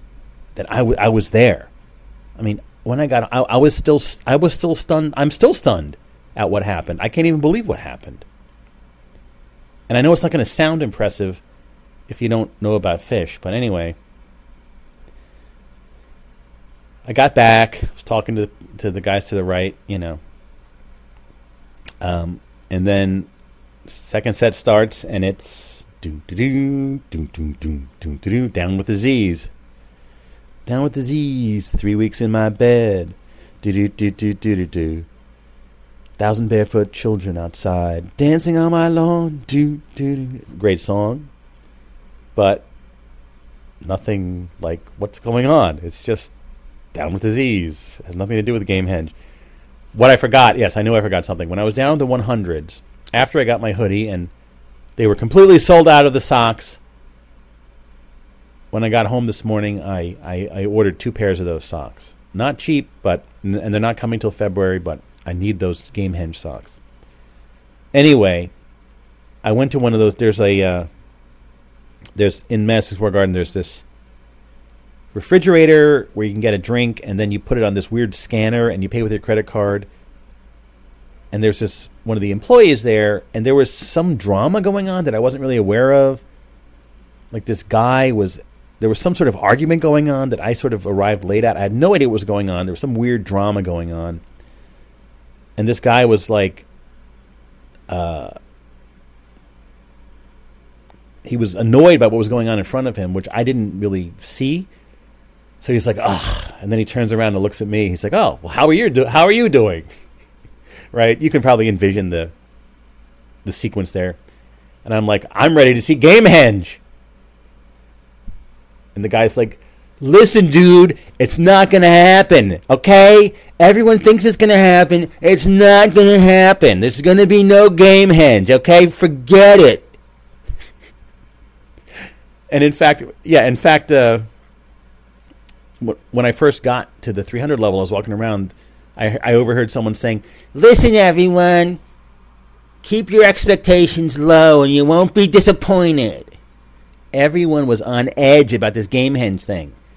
Everyone was super aware of the rumors. Everyone desperately wanted it to happen, but they couldn't believe it was actually going to happen. This guy was, listen, dude, it's not going to happen. Don't get your hopes up, dude. Okay. Gamehenge is not going to happen.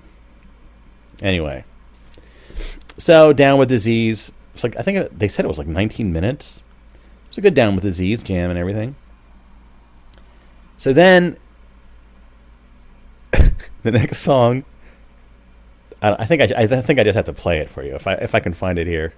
Is it on the Phish In now? Let's see. What happened next? What happened next? And I'm trying to convey what the meaning of this. It's almost impossible, but let me see if it's on there. If not, I did actually download the whole show on video today. Hold on a second. Let's see if I can find this. All right, so the Down with Disease is over, and here's the next song.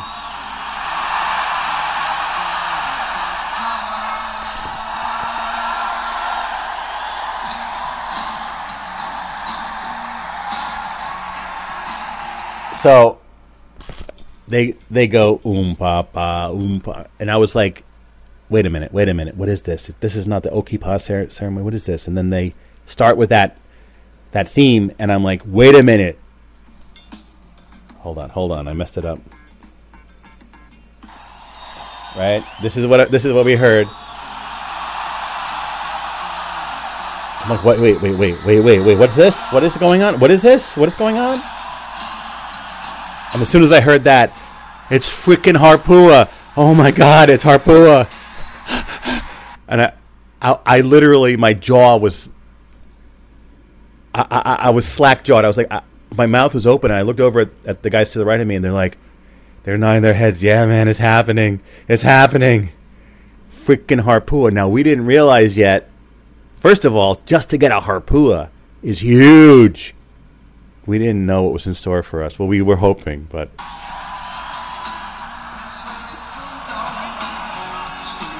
Talking about the bulldog. Yeah.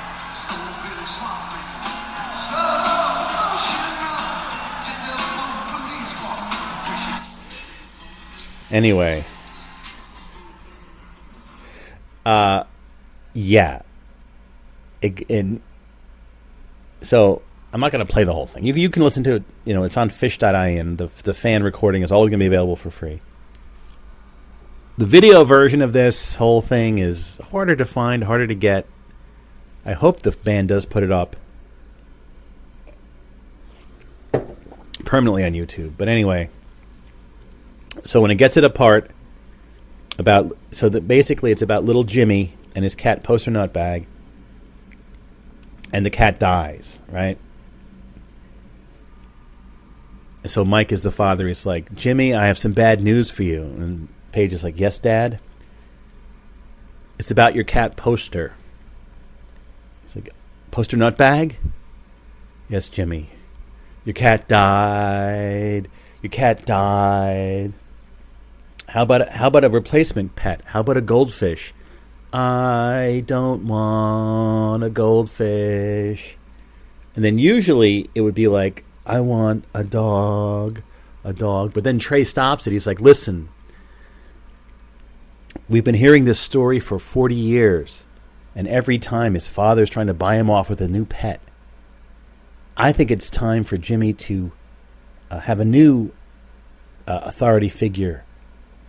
And it turns... So then I saw, from my vantage point, they had this special stage, and this panel it goes down, and then you see Jimmy in his bed, of course with the Fishman donut sheet, and he's lifted up, and there you see Jimmy with a puppet version of the cat. I'm like, oh my God, there's puppets, and they introduce Jimmy's grandmother, who's actress Annie Golden, who I wasn't super familiar with, but apparently she was in a punk band. She was in Orange is the New Black. She played his grandmother. And all right, I have to find the part where they're telling him, you need to learn the history of this world you live in, which is Gamehenge. And there's this part where Mike is talking, and then you're like, no, yes, it's actually going to happen. And just talking about this, I know it sounds stupid, but you don't understand. This is decades, 30 years of people's lives, of endless speculation, of endless yearning. It actually is going to happen. Gamehenge is happening with puppets and everything. And I know no amount of me describing it can explain it to a non-Fish fan, but hopefully you get some sort of idea of the gravity of the situation and the fact that I was there. I didn't miss it. Because if we didn't all get COVID, I think I would have missed it. And I can't imagine missing this. This is never going to happen again. It was a one-time thing. Do you understand? Let me find that part. I think this is it. Yeah, Grandma, for example, like the fact that the guy who owns Harpua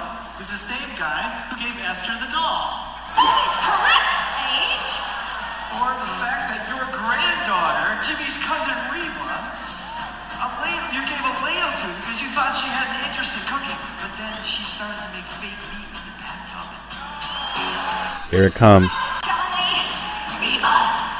And I also know that years ago, this dude, Colonel Forbin, showed up and tried to save this place by getting the helping friendly book back from the evil king who stole it. Oh shit! At this moment. That's not the whole story, right? I'm confused. Hey, Jimmy, maybe this will help. So he holds up this record album with like a trapezoid shape, and then the entire stage becomes a giant trapezoid. And then we start in the game, Henge. It happened. It's time. Holy shit. I couldn't believe it. It really happened. They start playing The Man Who Stepped Into Yesterday.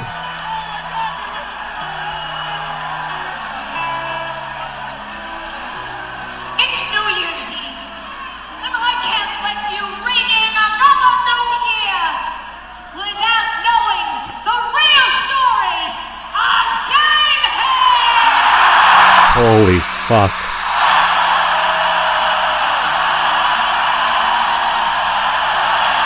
Oh my god, I'm having chills just thinking about it.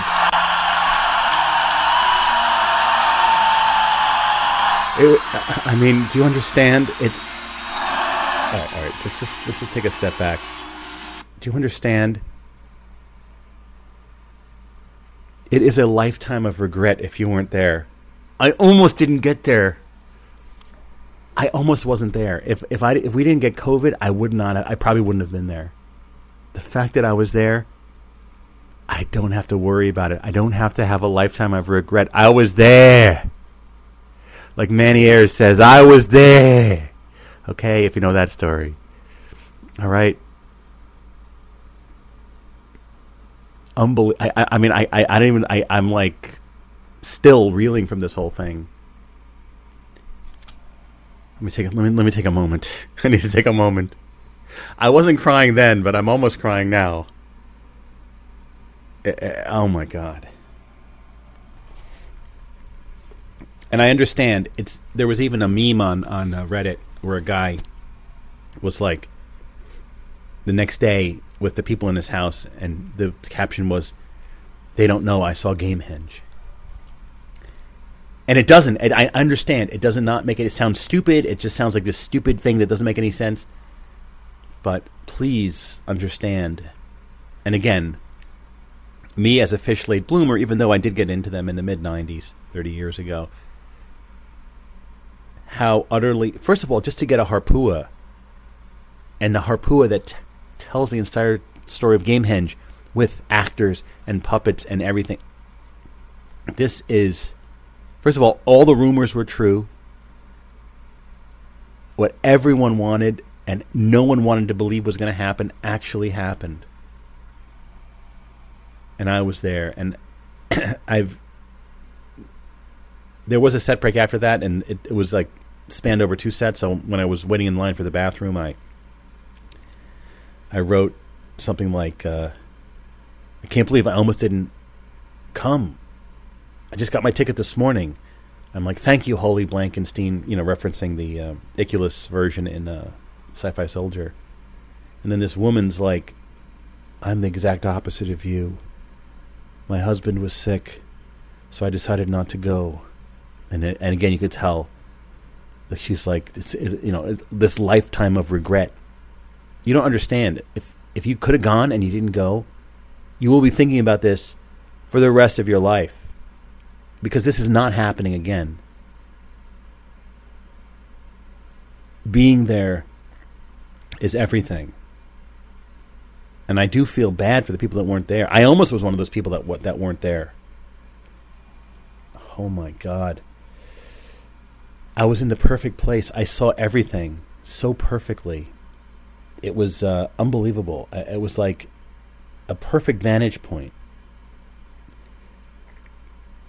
Now, I call this episode Surrender to the Flow. And I know I talked about it, the song Lizards, which of course they played because it's the big part. It's like a big part of Man Who Stepped Into Yesterday and Gamehenge. They played the Lizards. I know I mentioned it a couple episodes ago, or was it last episode? About the Helping Friendly Book's main message, which is the trick is to surrender to the flow, right? That's what today's episode is called, Surrender to the Flow. Yeah. So, today I was putting together the show art. As you can see, today's show art that I put together a little earlier today. It's a square with kind of a black border, and it's divided into 4. So the upper left is that low-res 3D render of the book that I talked about earlier. And then the next image is me down at set break before it happened. You can see my my tiki shirt and my mushroom shirt.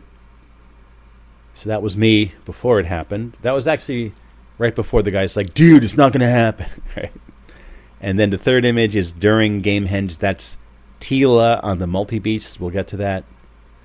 I took that picture myself. And then the fourth quadrant is a black background, white type. It just says Surrender to the Flow, the Overnightscape. Interestingly, that font is called Jolly Lodger, and it's one of the free Google fonts. The reason I chose that is when I was editing the book a few days ago, I noticed that there was a lowercase letter N in the font Jolly Lodger next to one of the dates in the book. And I fixed it, but I made a note of it. So the lowercase n, which you do see in Overnightscape and Surrender and stuff, was there. It was weird. That's the story of the show art, but the idea is that somehow, some way, it all worked out and I was there. I don't know. Imagine if in the original timeline I didn't go, and I myself would have had a lifetime of regret not being there. Somehow, it may have been one of my nephews that got the COVID and then gave it to my father-in-law, and then he gave it to all of us. I don't know who had it or how it worked. That was one of the vectors that I thought of. Led to me being there. And I have to say, even when it comes to the sphere, I don't care about the sphere anymore. Do you understand? The sphere in Vegas and the fish shows there mean nothing anymore. The fact that I was at this show means everything. And I know people on Reddit refer to Fish as being a cult in a joking way. I don't think it's a cult, not a traditional cult, but it is a band that is more meaningful to the fans than, I don't know, there's levels of meaning that are different, even different than the Grateful Dead, which itself is that much more. I can't imagine not being there. I'm still at a loss for words at this point in terms of this experience. Yeah. What a way to enter a new year with this triumph. And I'm so happy that guy Frank was there as well. Another Frank like me. The guy that introduced me to Fish was there. He actually was there. I was very happy to hear that. I didn't really continue the conversation because we don't really... It's been decades since we've actually talked to each other, I think. But I needed to just make sure he was there. The guy that got me into it. Anyway, shall we continue on?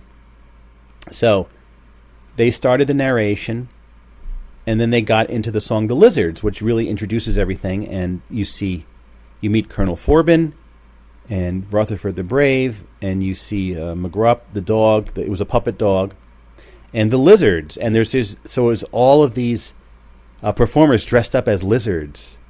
They were dancing around. It was amazing. And then, so they actually, this version of Gamehenge incorporated songs that were not originally part of The Man Who Stepped Into Yesterday. As I said, they created songs afterwards that were part of the world, like Punch You in the Eye.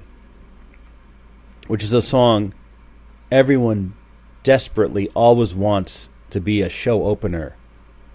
Oh, Wilson, someday I'll kill you till you die. Oh, Wilson, punch you in the eye.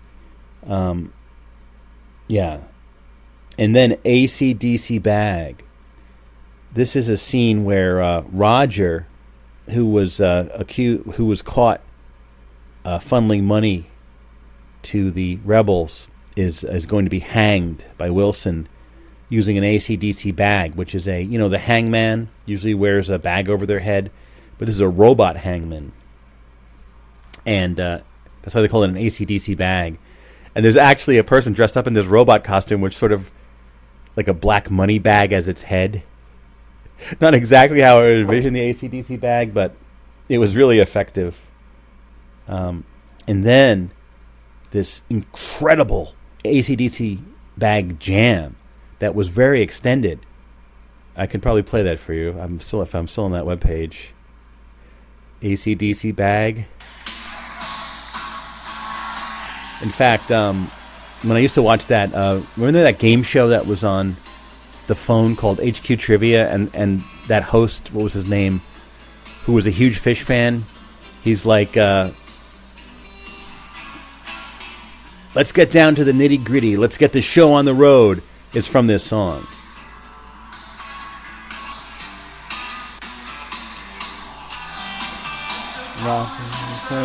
With the $1,000 question.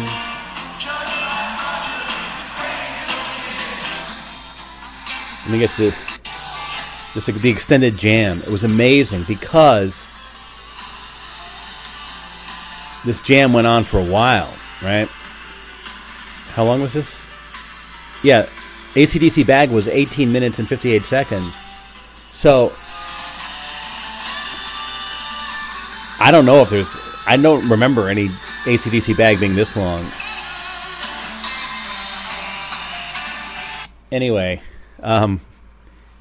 so as I'm looking down at Madison Square Garden, there's the floor section, the general admission, right? So the stage is to the right, and to the left is more seats. So coming around to the left of the general admission is this huge puppet creature, the multi-beast, a 3-headed furry creature, and it's being ridden by this woman with long black hair. It really reminded me of like Kate Bush in some ways, and I knew instantly it was Teela, T-E-L-A, Teela, who was a character in Gamehenge, and she comes in riding a multi-beast. In fact, there was an original version of Teela they stopped playing. I don't think they played original Teela, though. But anyway, she comes around. So it was like 5, 6, 7 minutes, and she's coming around the edge of the general admission on this huge, like, multi-beast puppet creature. That's the picture you see on the show art, is the multi-beast when it's on the stage with Teela. But sadly, it turns out Teela is a spy, and she gets killed in the story. In fact, later, the grandmother and Trey talk about how Teela died and was she really a spy or not. But the whole time I was thinking of that scene in Blade Runner where Gaff tells Deckard, "Too bad she won't live." Because I know Teela dies, but she's this amazing character. So Teela comes around, and Teela's an amazing song. Teela, Teela, jewel of Wilson's foul domain. Right? So eventually she arrives at the stage. That, I think, was the highlight of the whole show, was like the arrival of Teela. And then they fit her to this rig where she can fly through the air and do backflips in the air. And she's doing this dance with Colonel Forbin. And what an amazing, amazing moment. The multi-beast, everything. Now, it was weird, because one of the first rumors on Fantasy Tour was... I don't really go on Fantasy Tour, but I saw it on Fantasy Tour. I was linked. Where someone said they were at a gondola, maybe in Venice. I don't know. They said they were on a gondola. And this performer spilled the beans that they were a unit beast. But meanwhile, I don't think there was a unit beast character in the performance. But anyway, I'm not really too clear on how Rutherford got out of the river Apparently he was pulled out by Unit Beast, but I'm not sure when that happened. Listen, as I said, there's people far more into Fish than I am. But I'm in enough to be so strongly affected by this life-changing concert. So it was amazing how they did the aerial act and and all of the acrobatics and everything. It was just absolutely amazing. Then we get to Llama, which is actually not part of the original Man Who Stepped Into Yesterday, but later added. And this was a fast llama. There are slow llamas. Moving aside, encouraging him to join the revolution. But memories of war creeped in. He turned to Cuba. In her place was a rebel with a bazooka aimed right at his head. This is Llama, and so there was a lizard shooting. They had one of those T-shirt cannons, shooting T-shirts into the GA section.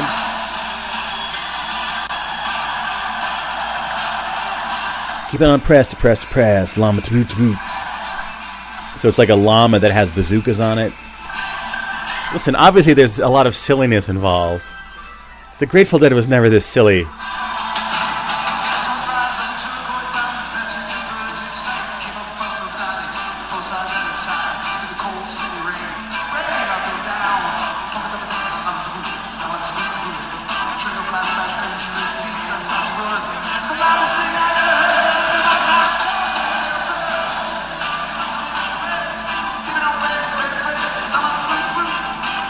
I was singing along at this point. Keep it on press to press to press. Llama to boot to boot.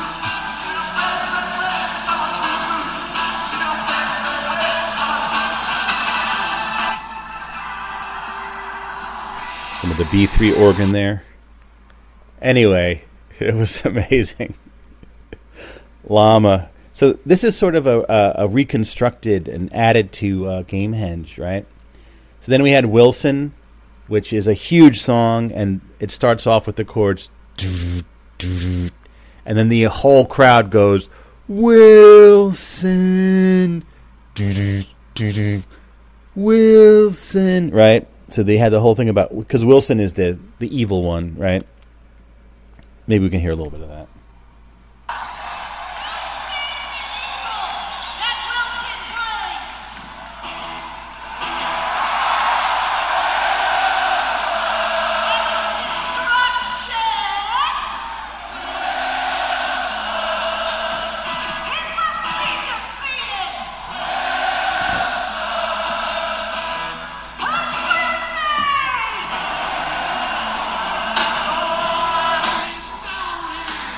Stonehenge. Oh, I mean Gamehenge.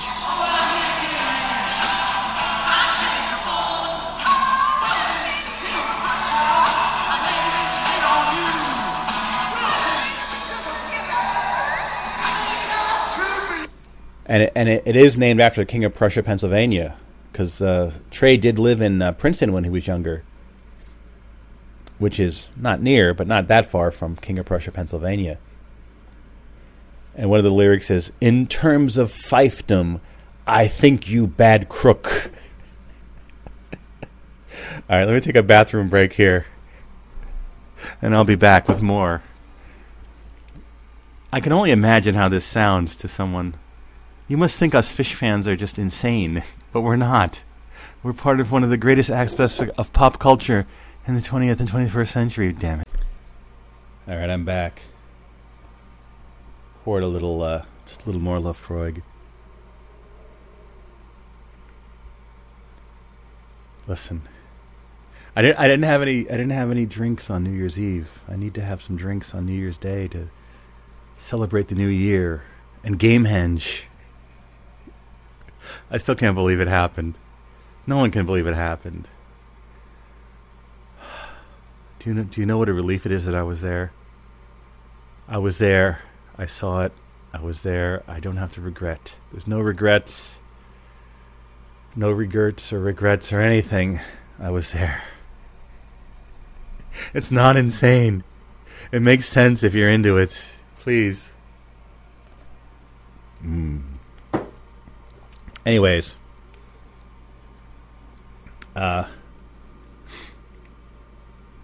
So then we get to the Sloth, which is a fairly rare song. I mean, they do play it. It's about... Well, she can say it. Find the only man in Gamehenge who can handle the job of eliminating a king, the Sloth. So they hire this assassin called the Sloth to assassinate the king, but it doesn't really go as planned because he's too slow. So this person dressed up as a sloth is like walking super slowly. They're very good performers to try to kill Wilson, but they didn't succeed.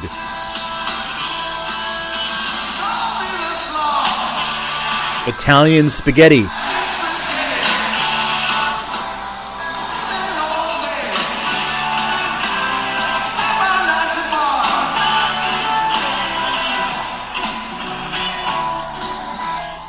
So yeah, so Wilson and the Sloth were there in the front, and Wilson's sort of making fun of the Sloth because he's so slow, he can't assassinate Wilson, right? Anyway, then they say Colonel Forbin goes in the forest and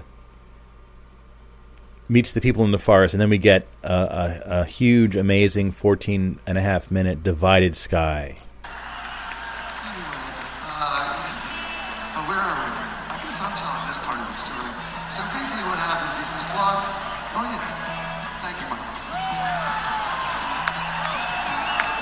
So the Sloth tried to kill Wilson, but he was too slow.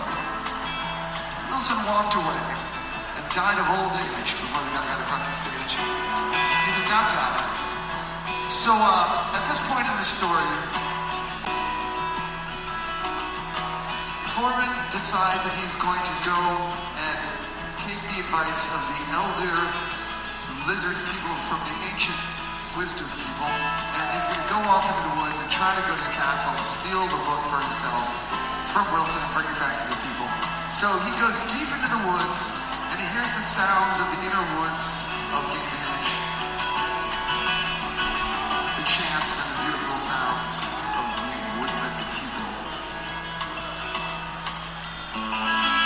Yes, Divided Sky. One of the most beloved songs in the Fish canon. Fairly common to hear in their shows. A big song on their first album, Junta. Not pronounced Junta, spelled like Junta, but it's Junta.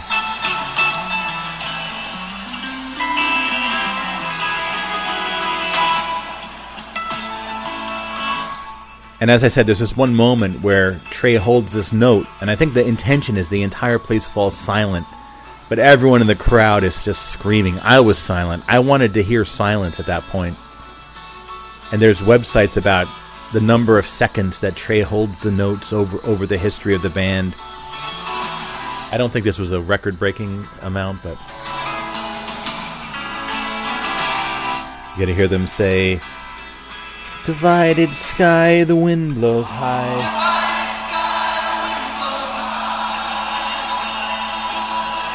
Divided sky, the wind blows high.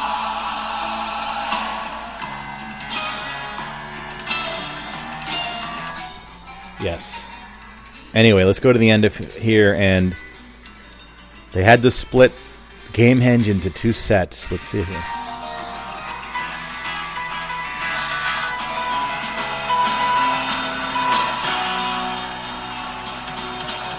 That's the end of this song.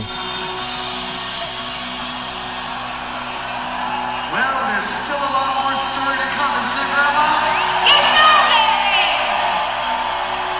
Shall we take a 15-minute break? Take 15! So that was set break for the second set. And, yeah, that's when I went to the bathroom and posted that. Let me see if I can find that actual post, because I want to just sort of see the sadness of that woman that didn't go. See if I can find it here. Yeah,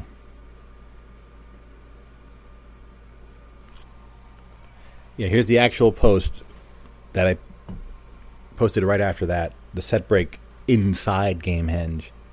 I wrote, I just got my ticket this morning. I almost didn't come. Thank you, Holy Blankenstein. And then Katniss Everdeen says, I did the opposite because my husband is homesick and can't go. And I have all the regrets. Rage extra for me.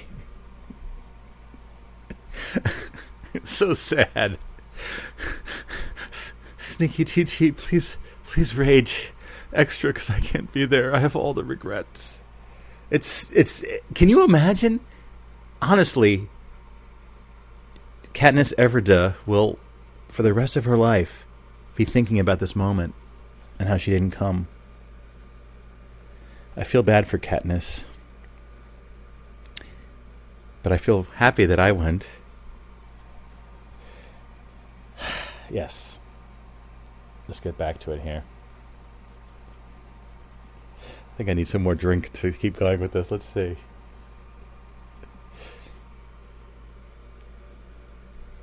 Maybe some of you will check out Fish. But it's not easy, but it's the greatest thing ever. So maybe you want to try to get into it. I don't know. It's not easy though.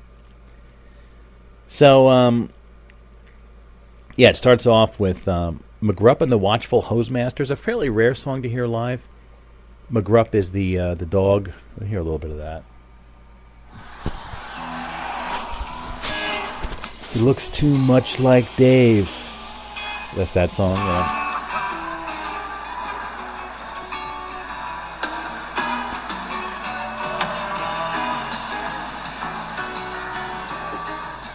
It was that really cool puppet dog that was going all around the stage, and all the band members were petting it and stuff.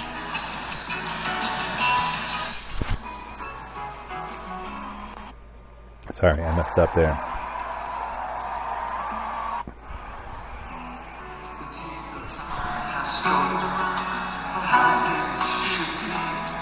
My cave, my house, my turning wheel, my little docking club. The march of Colonel Foreman and his leader called McGrupp.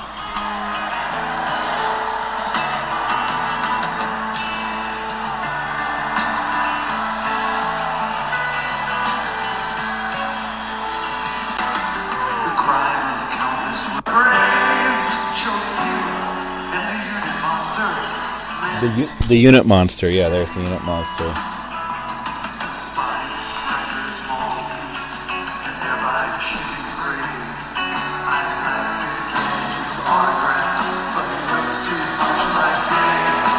He looks too much like Dave.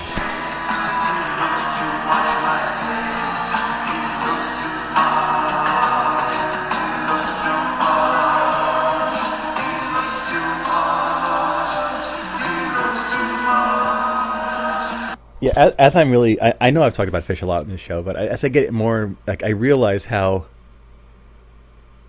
almost embarrassingly silly everything is to, and someone with that doesn't know the context for all this stuff.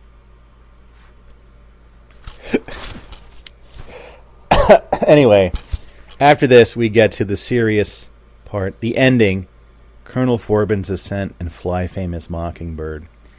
And these are songs that are very rare. They're always paired together. Very rare to hear on a show. You can hear them on a regular show very occasionally. And actually, the actor playing Colonel Forbin was on one of those harnesses and was climbing up the trapezoid. Now, meanwhile, the trapezoid is an actual sculpture somewhere in the Princeton, New Jersey area. Currently, I think, located on private land, but people make pilgrimages there to see the trapezoid. Trey and his friends used to hang out at the park where the trapezoid was, and that's why it became part of the whole thing. But Colonel Forbin's Ascent, a very beloved, almost sacred song in the Fish world. Grandma, hey, Jimmy, welcome back. Grandma, did you enjoy your $22 beer during your break? I had $22 beers. And she got a sweatshirt. See, they're talking about Tila.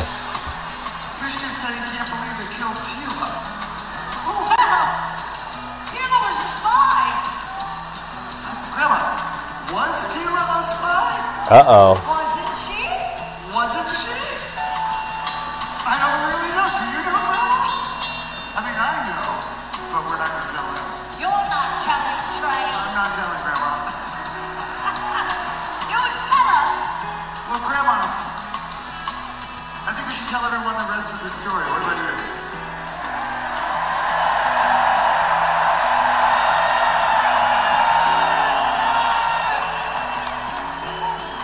So, Forbin made it to Wilson's castle, and he stole the book from him. That was during Overnightscape. And he gave it to the wolf.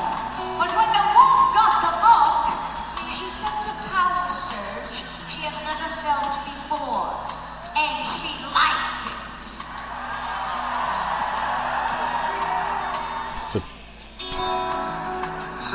it. So the idea was they sort of deposed Wilson, but now the Wolf, or Aaron Wolf, I think was the original name, became another kind of dictatorial power in Gamehenge. So going from out of the frying pan into the fire, so to speak. So Forbin knew that there was only one thing left he could do, right, Grandma? There's no hope left. And by the way, there was no depiction of Iculus as far as I could tell. That's left to the imagination, as I think is correct. Iculus!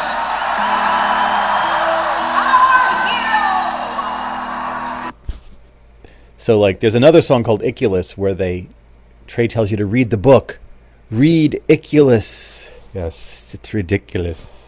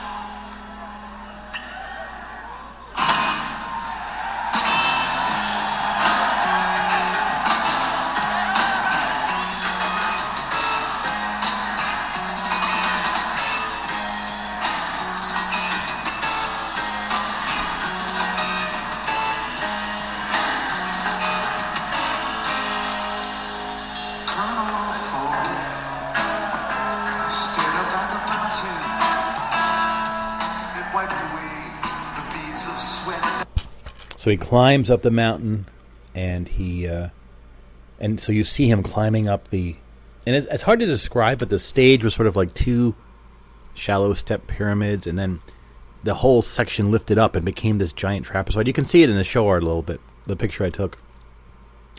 So Forbin is climbing up, and then he gets to the top, and Iculus says he will send the famous mockingbird to retrieve the helping friendly book.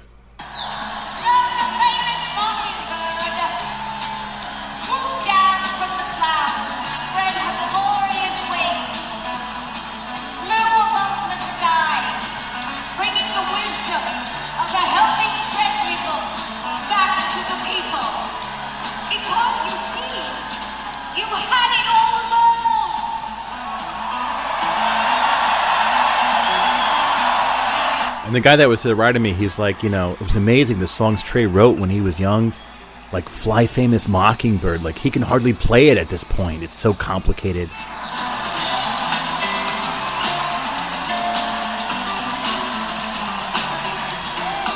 Anyway, so a couple years ago, in Madison Square Garden, I wasn't there, but I was watching the live stream, as I have pretty much live streamed every show they've done for a couple years now, to considerable expense, though well worth it. They had one show where they had these whales and dolphins flying through the air of Madison Square Garden using this company from Germany that creates these helium-filled balloon creatures with remote control. It's just amazing. So the famous mockingbird was one of these puppet flying creatures. It was a white bird with flapping wings and a top hat and carrying the Helping Friendly book, flying all around Madison Square Garden.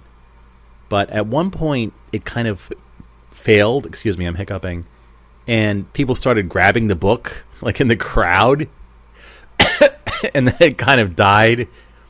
And then they had to sort of take it inside again. It was kind of sad. Jeez, am I hiccuping? This is crazy.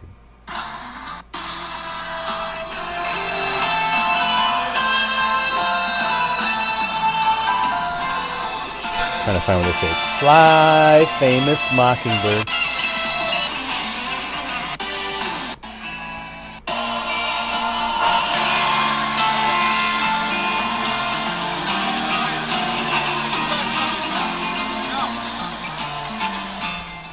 Anyway, this was around the time of midnight, and it was about time. Even though they did it about a minute early, we had...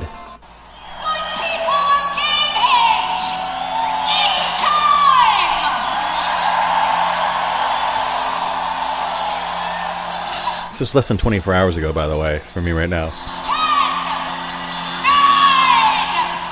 8, 7, 6, 5, 4, 3, 2, 1. And you could tell there were people like throwing all these the pieces of paper, like the confetti, from inside the ceiling all over Madison Square Garden.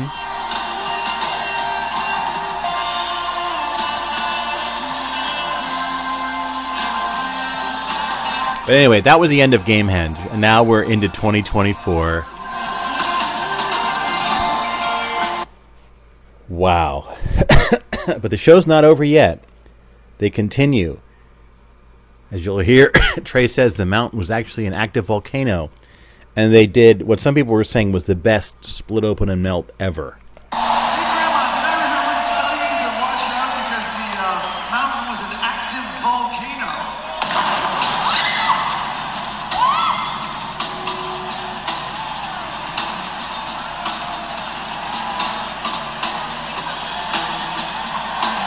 So this is possibly an addition to the Gamehenge mythology that split open and melt is about a volcano.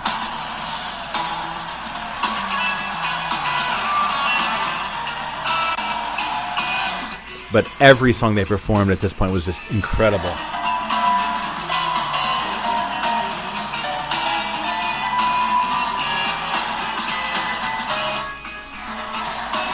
Listen, if you don't know Split Open and Melt, I don't know what to tell you. It's incredible.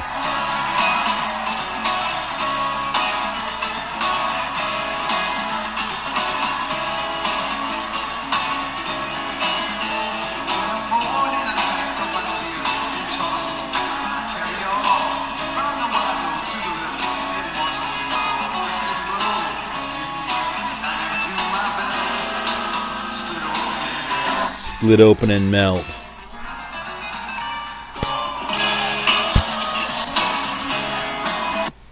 Anyway, so now we're pretty much done with Gamehenge, and what do we get? The signature Fish song, You Enjoy Myself. No, wait. Sorry, this is You Enjoy Myself.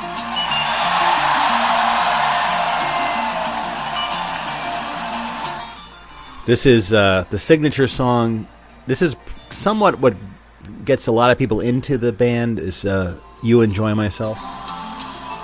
Amazing song. The only lyrics are, boy, man, God, shit. Washu fiti drive into Firenze. You Enjoy Myself. Amazing. And at some point in the band's history, they finished the song with Washu fiti drive into Firenze. Wash your feet, drive me to Firenze. And then they do what they call the vocal jam. And this was unbelievable. I was at this point, during the vocal jam, I was like, am I here? What the hell's going on? Wow. Here's the vocal jam section.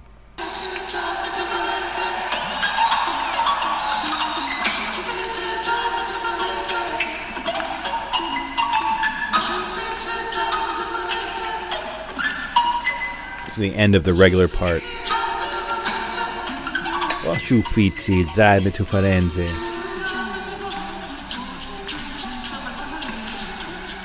This was an incredibly surreal moment. Last night. This morning, actually. Was this really this morning? I can't resolve that in my mind. This happened this morning.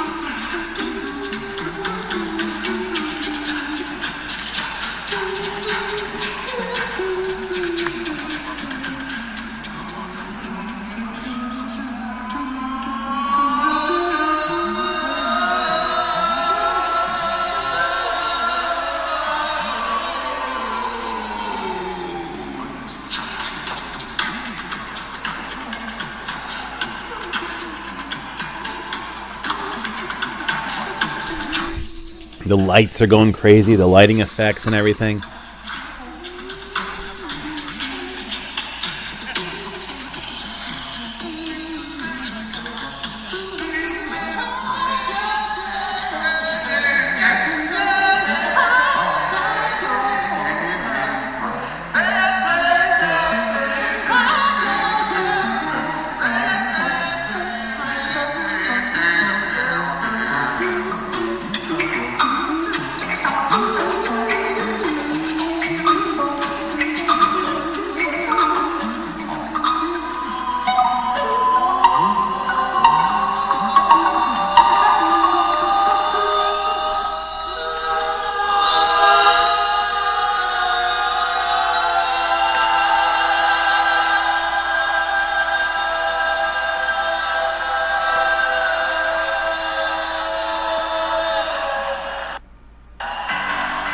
And then they go into the Rolling Stones cover Loving Cup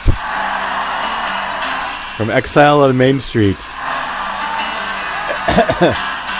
I'm the man.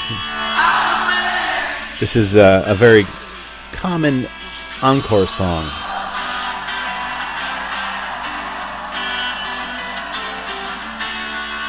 At this point, it's all icing on the cake. No one cares at this point. Everything is icing on the cake. It's great. No matter what happens now, we had Gamehenge. But they weren't done yet, even though this could be a set closer. What was up next? Another Gamehenge adjacent song, Possum. Written by Jeff Holdsworth, the guy that quit Fish back when they were in college. Talk about a lifetime of regrets. He probably gets a few bucks every time they play this song, and the much less common Camel Walk was his other song. Come from top the mountain, baby, where the people come to pray.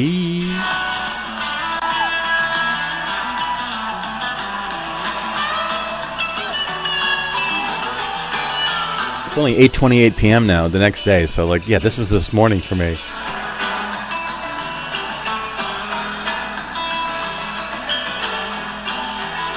This song, Mike sings this song.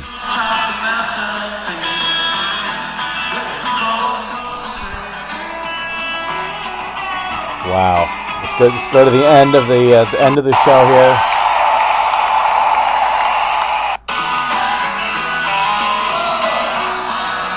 Possum, possum, ahead is the road. It's about a dead possum on the side of the road.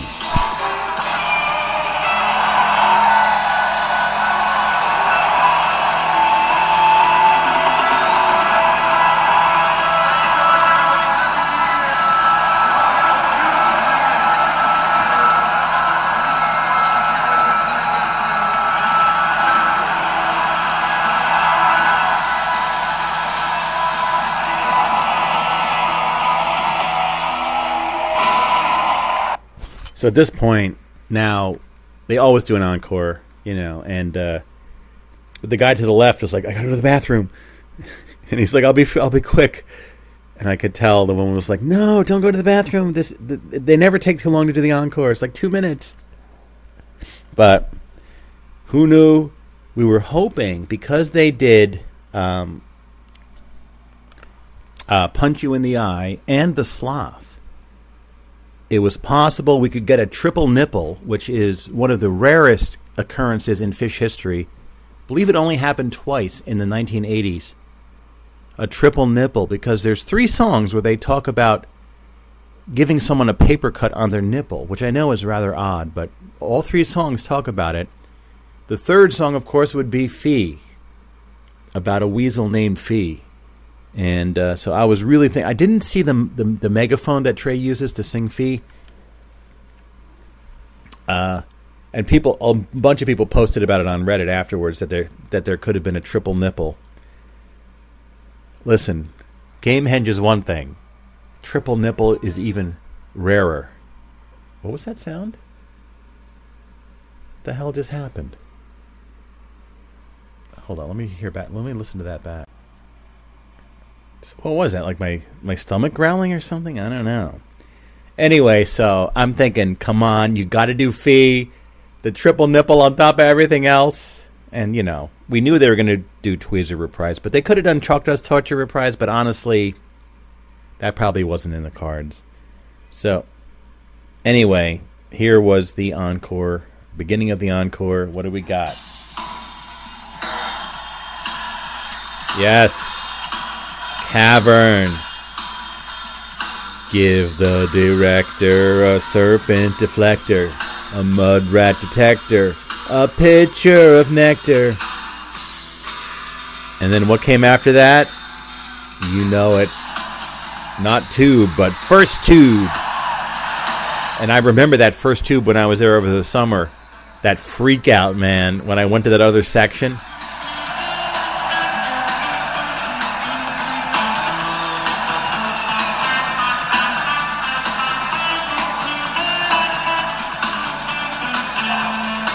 At the end of the song, Trey raises up his guitar over his head.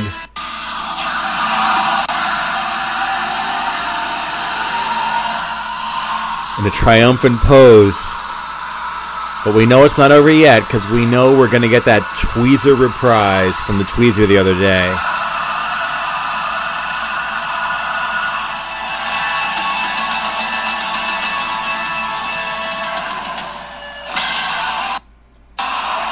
And here it is, of course. Tweezer reprise. Let's hear the whole thing. It's not long.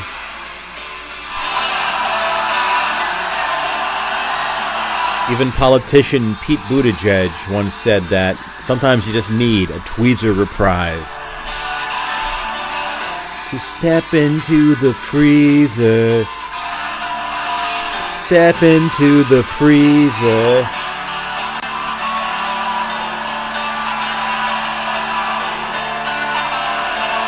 It's about 1 o'clock already at this point.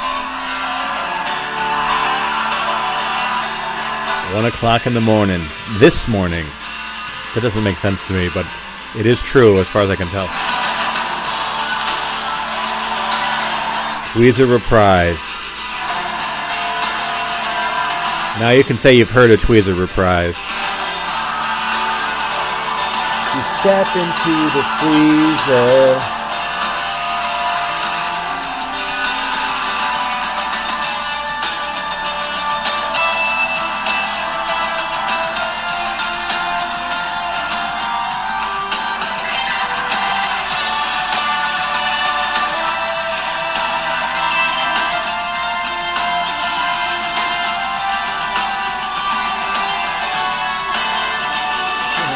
Step into the freezer.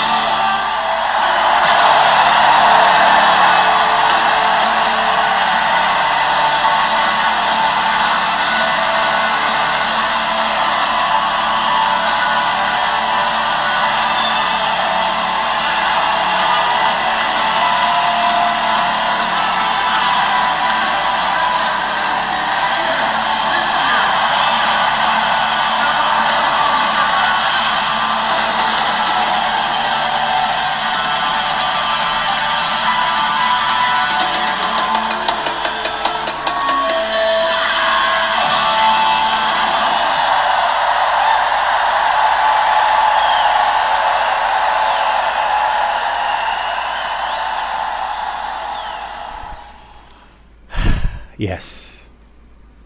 So now, if I'm asked the question, what was the best concert you've ever been to? There is no doubt it is the concert I went to yesterday and this morning. The greatest of all time. The ultimate. There is no comparison. This was the show.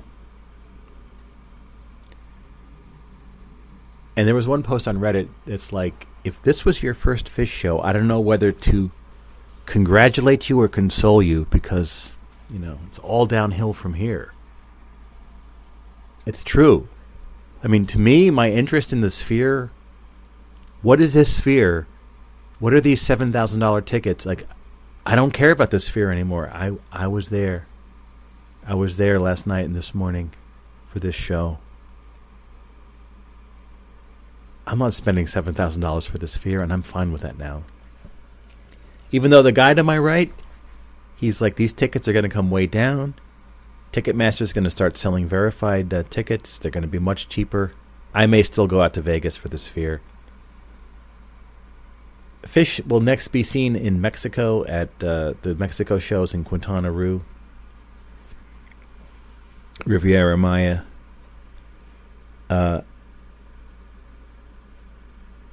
I don't know how they move on from this. They just have to move on.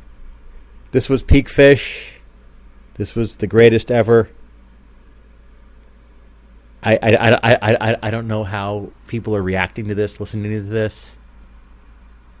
You think I've gone insane? The whole world's gone insane. Sloths and multi-beasts, and oh my God. I'm telling you. I'm still reeling from it. But just a relief that I was there in a good seat, a great seat, to see the whole thing. So at that point, I went over, the 300 section down. I used the bathroom one more time and headed into the stairwell, which I much prefer to the escalators. The stairwell was quick. This one guy started screaming in the stairwell. He's like, he was with this group of people. He's like, "Hey everybody, 2023 was just a fart compared to what you're going to experience in 2024. And he started laughing, and everyone around him was laughing. What the hell does that mean? 2023 was just a fart compared to what you're going to experience in 2024. I distantly thought, is this guy like a time traveler who knows what's going to happen in 2024? He's teasing all of us regular people. I don't know. But we came out in the section. We had to go out through the way we came in.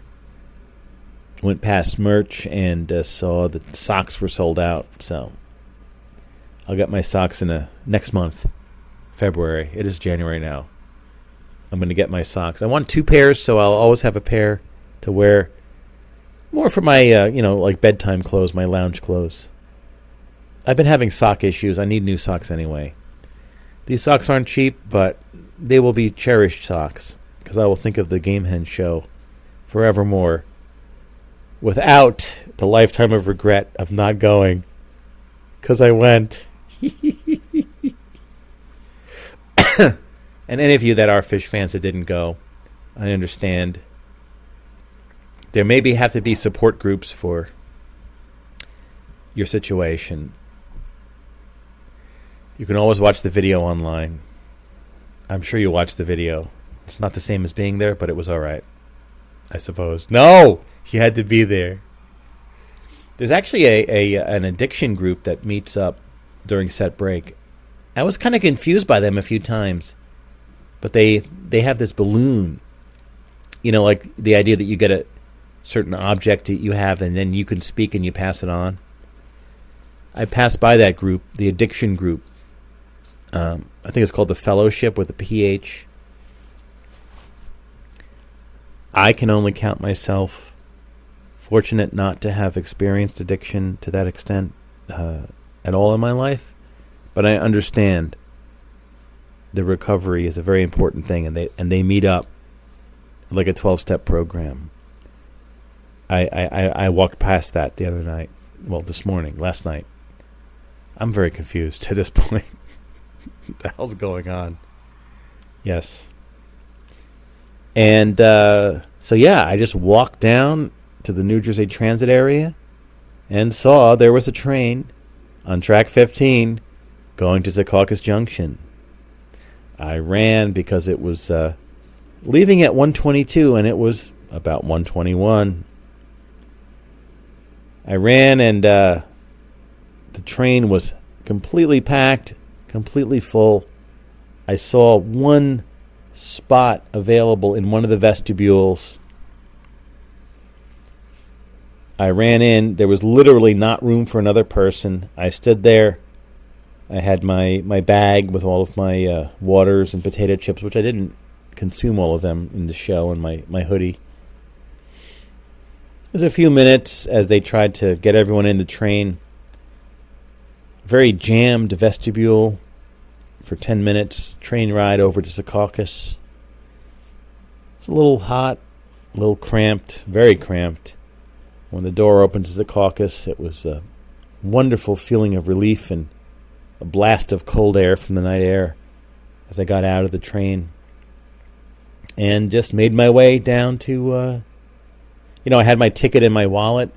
You need to pay as you exit at Secaucus. Scan your barcode. And I got over to the the parking lot, and I asked the guy, I wanted to double check, listen, I paid when I came in. Am I still good? I just want to make sure. He's like, yeah, you're good. You can exit.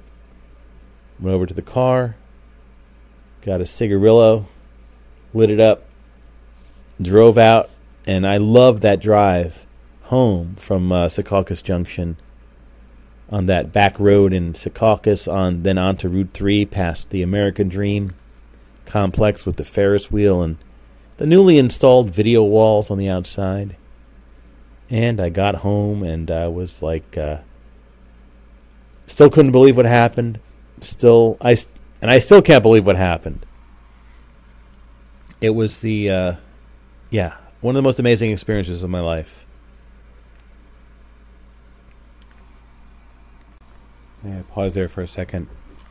Yeah, it turns out that guy Frank was in section 316. I was in 314. I can't believe I didn't run into him. I think I would have recognized him from the 90s. The guy that got me into fish. Wow, that's wild that he was right there. Amazing.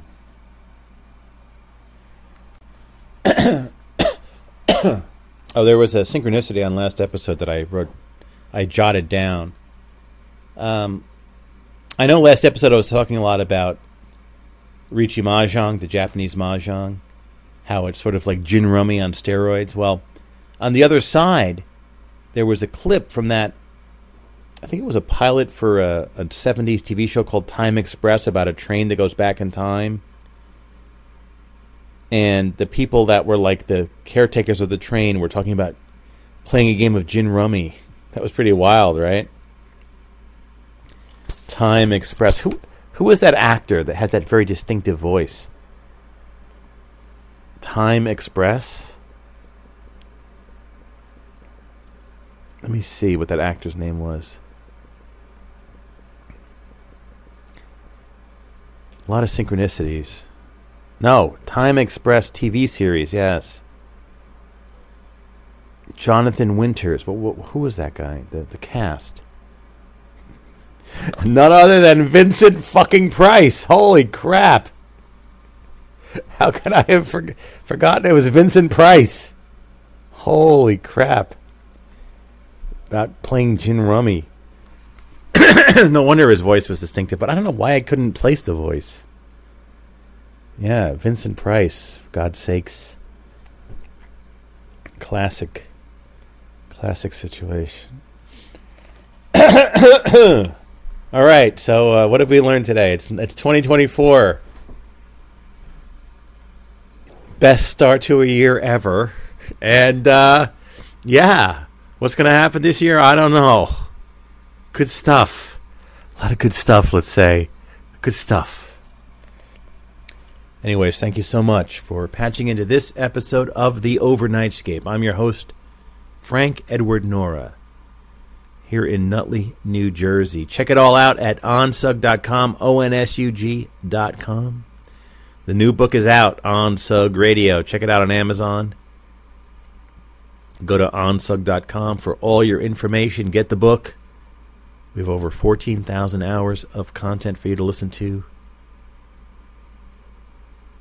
It truly is an embarrassment of riches and the mother lode if you're into such things. Don't forget, you can participate. Your voice can be in this archive that we intend for people to listen to into the near and far future. We're a completely non-commercial project. There's a show called Overnightscape Central. And 10 days from now, or 9 days from now, on the 10th of January 2024 is the deadline to get your entry in for Overnightscape Central, taken over now by Dave in Kentucky after PQ Ribber in Truth and Consequences New Mexico ended his 13-year run on the show, with 1 year being done by Jimbo, who passed away in 2017. Please do consider recording on the topic of fast food, the occult, and other bad ideas. You can talk about fast food, or the occult, or bad ideas, or all three. There's no limit to how long you can go or how short you can go.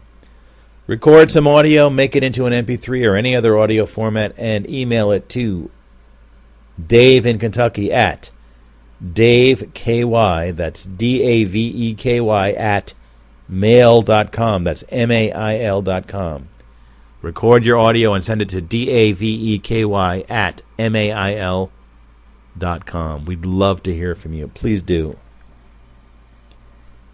And now, let us embark into a... we can all be the men and women that stepped into yesterday and tomorrow here on the other side.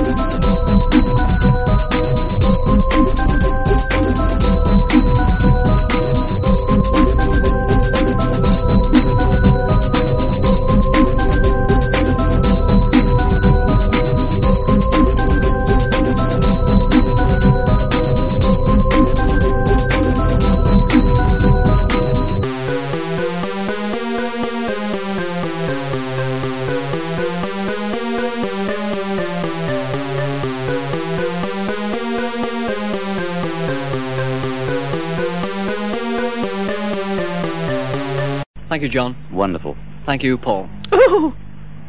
Tiny Tim, play Tiny Tim. That's what you gotta play. Tiny Tim. Tiny Tim. Yeah. He's greatest ever, man. He's the greatest. You see. Yeah. You see if I ain't right, Kenny Everett. Give us our rendition of this song. Fella on earth, man. Play Tiny Tim, gentle readers. Tiptoe through the tulips. It's not.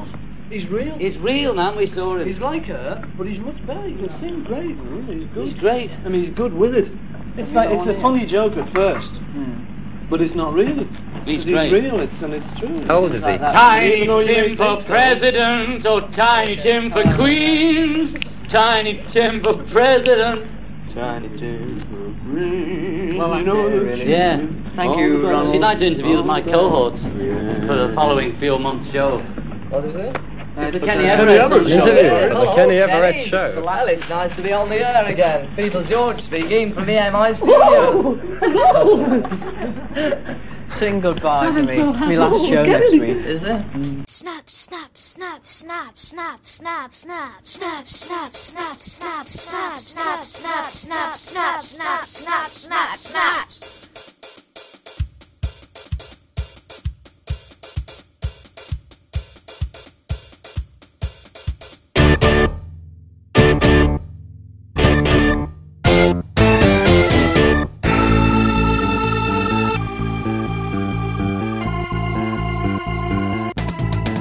Look here and there, don't wanna look anymore.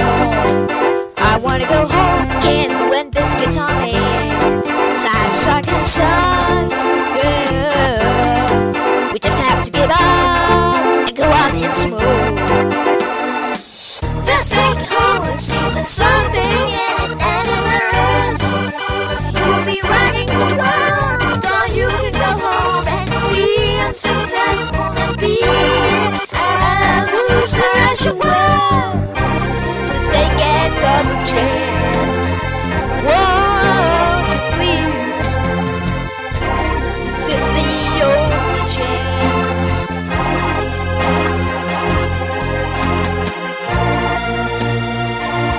I'll take another chance.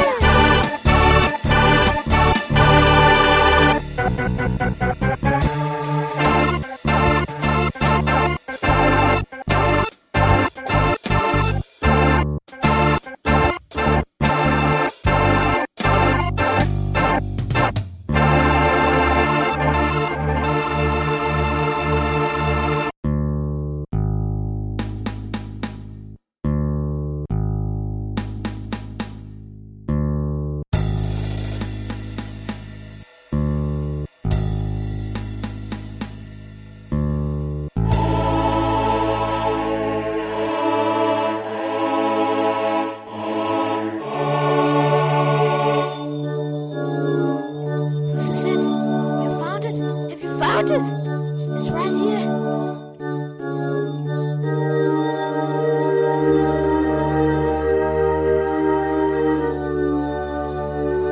This makes me want to play my hand flute.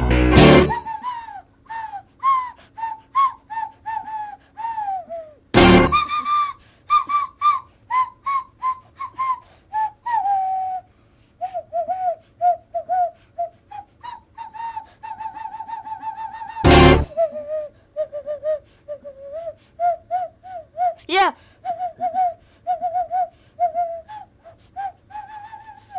Yeah.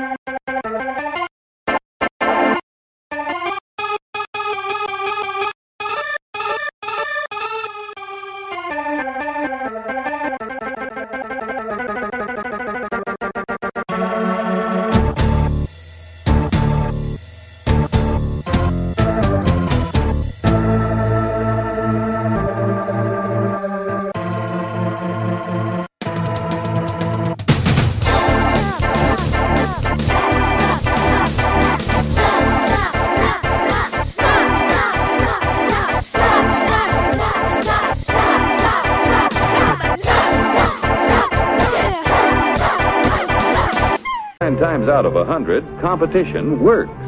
When it doesn't, the government steps in to prevent monopolistic attempts.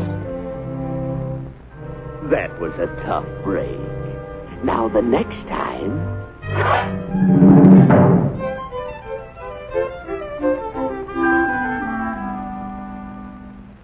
Only a business operating at a steady profit can give its workers security and employee benefits. Operating at a profit, a business can provide the employee with comfortable, colorful working conditions,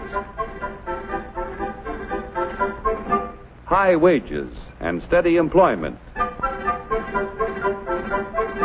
first aid and health protection, accident and life insurance, time off for vacations. The employee working for a profitable business can maintain a savings account, own his own home, and have plenty of leisure to enjoy the peace and quiet of family life. When investors receive fair dividends, they are eager to supply industry with a steady flow of capital to create new tools and plants, which in turn create new jobs. With business prosperous and employment high, the farmer has a ready and profitable market for the sale of his produce. When businesses all over the country operate at a steady profit, our economic health is tops. Billions in taxes paid out of profits flow into local, state, and governments. The profit motive has been the driving force back of the growth of American industry. The American system of free enterprise will give the young people of today the freedom of opportunity to develop ideas which will make a better way of life for the children of tomorrow.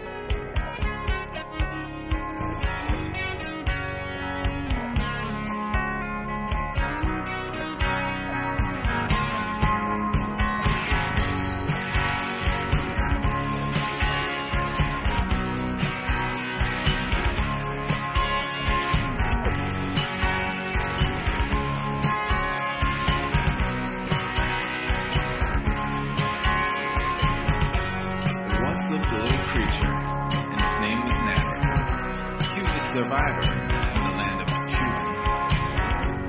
There, a gang of Cubans lived, eating only things that do not live. Alone, Nabber was out walking one day when he came across the gang. The gang stopped their feasting, tried to talk to Nabber, but Nabber was very timid, so climbed the nearest tree. The Cubans then said, in a poetic slur, "What ails you, Mr. Nabber? What ruffles your fur?" Then Nabber said, with a handful of bread, "This bread has gone bad. It's not like I first had. The wind seems too strong, and the ground feels too weak. I'm warning her soon. My meals will be meat." Don't pout, said the Cubans, from out of their snout.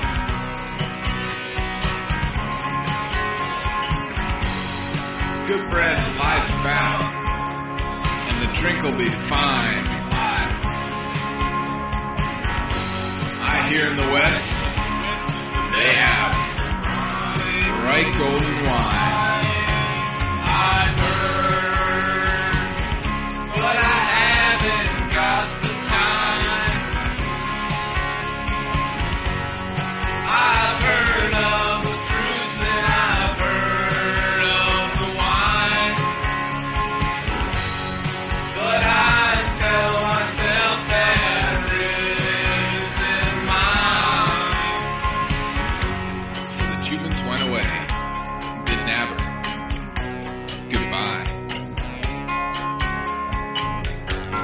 We wish you the best and lots of luck to the eye.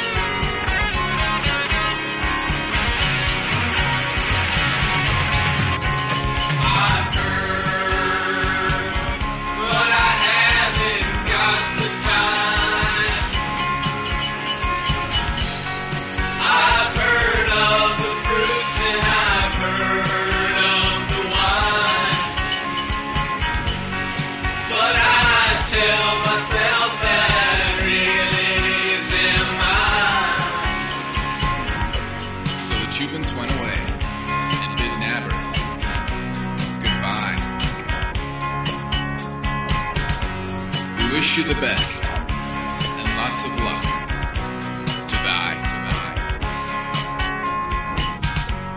And many years later, on his deathbed, he lied.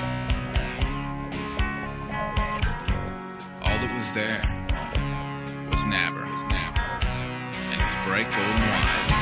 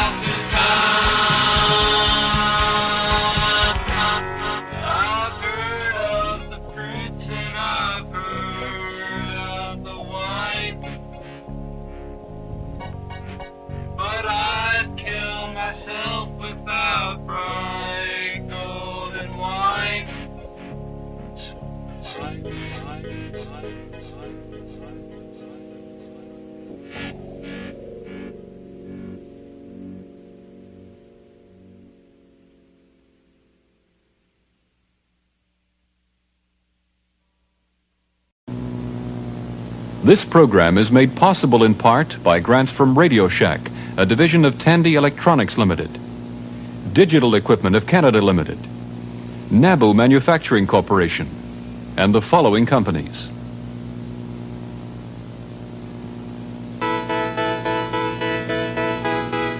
Patterns of light on the video screen, images bright, flowing an endless stream, bits of information, logic, black and white, bits and bytes of information, turning darkness to light. Hello, welcome to Bits and Bytes. In this episode, we're going to analyze what a computer program is.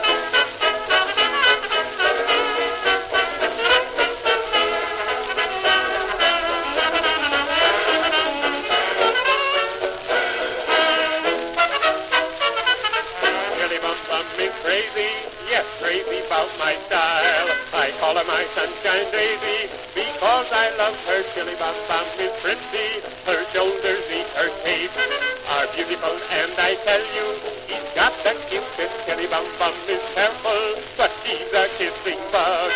And every night in her parlor, oh, how she loves to. Chili Bum Bum is youthful, her eyes they speak of bliss. Her beautiful face, I tell you, he's got the sweetest. Chili Bum Bum. And I went down through the shady dell. We cuddled up neath the bamboo tree, that's all I'm going to tell.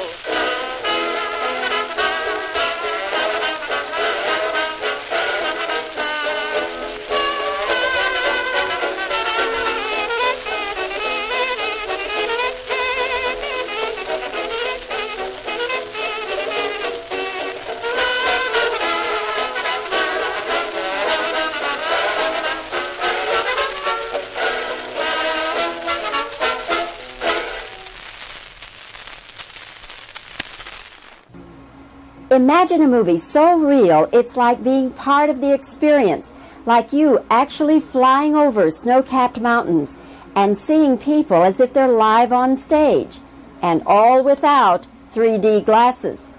ShowScan is a revolutionary breakthrough in film, and Dallas is one of 4 cities in the whole country to have it.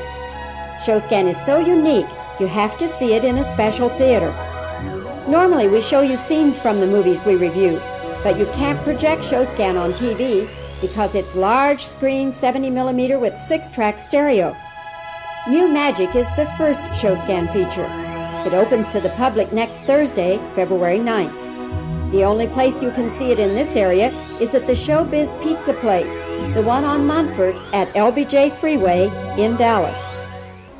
I recommend ShowScan's New Magic, a short feature that will open your eyes to a whole new movie experience. And finally, we get 3D without these dumb glasses. Bobby Wygant, Channel 5 Action News.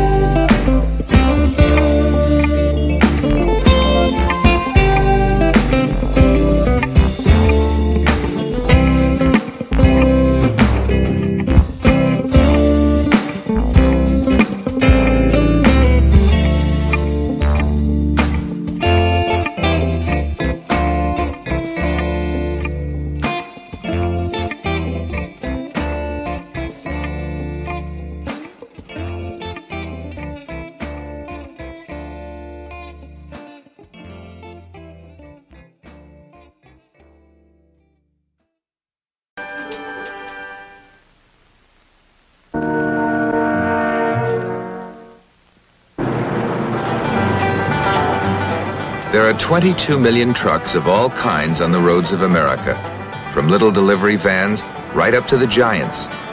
The Labor Department predicts a 23% increase in big rig vehicles by 1985. Of all the freight moved in the United States, approximately 75% is moved by truck. So it isn't surprising that Tom McMillan and others like him are going to school to learn about trucking. There are some 100 schools around the country, and one of these is the Truckmaster School in Los Angeles and Phoenix. There's a lot to learn in here before one even touches a truck. Rules and regulations, fundamentals of the diesel engine, length and coach limits, gear patterns for 10 and 13-speed transmissions. One day soon, these people will each have to be responsible for a $100,000 piece of machinery. A few of us drop a trailer, perhaps not. But that doesn't mean it can't happen. Notice your... Truckmaster School has a fleet of 35 tractor trailers available for its students. More and more women are getting into trucking. This one will probably take a 9/16 wrench. A good driver of a big rig doesn't have to be a mass of muscle. What is required is concentration, coordination, and a trucker touch. Remember in the book it said most turbochargers, biggest problem is due to oil failure? Okay, this is your oil line coming up there. When the time comes, the students train one-on-one with their instructors, all of whom have 10 to 20 years of experience on the road. To the uninitiated, driving one of these trucks is like learning to fly a jetliner. There's a long checklist of things to be done before you can even start the engine.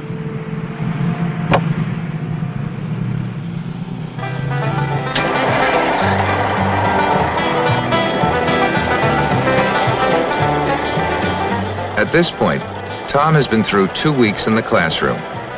Ahead of him lies another month or so of training at the wheel before he graduates. Truckmaster is currently turning out 200 graduates each month.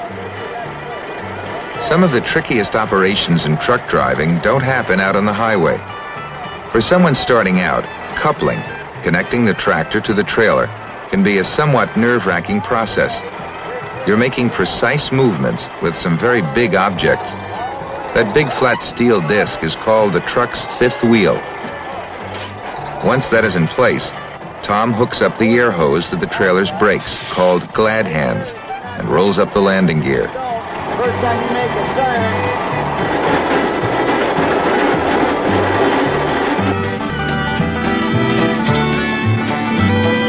turn. Once he gets out of the yard, Tom can start to feel like a real truck driver. It's not enough just to teach a person how to drive a truck if you can't find him a job. There are about 100,000 trucking companies in the United States, and Truckmaster has a 90% job placement record. The tuition is not cheap, but graduates can expect to make it back in their first month of work. The U.S. Department of Labor predicts that as the trucking boom continues, there will be a demand for 50,000 new jobs each year. This year, 30,000 new drivers are coming out of America's trucking schools. So for Truckmaster, there is plenty of room to grow.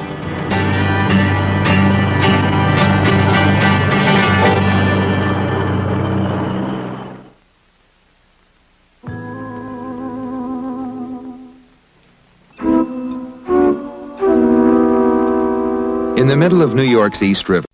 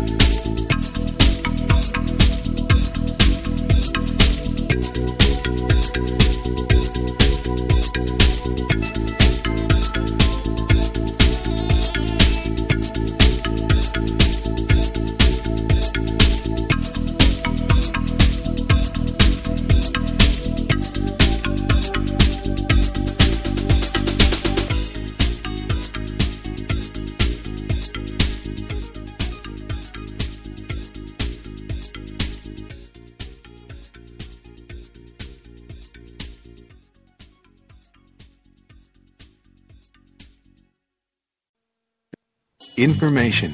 It has become essential to us, continually enriching us. The primary source of information today?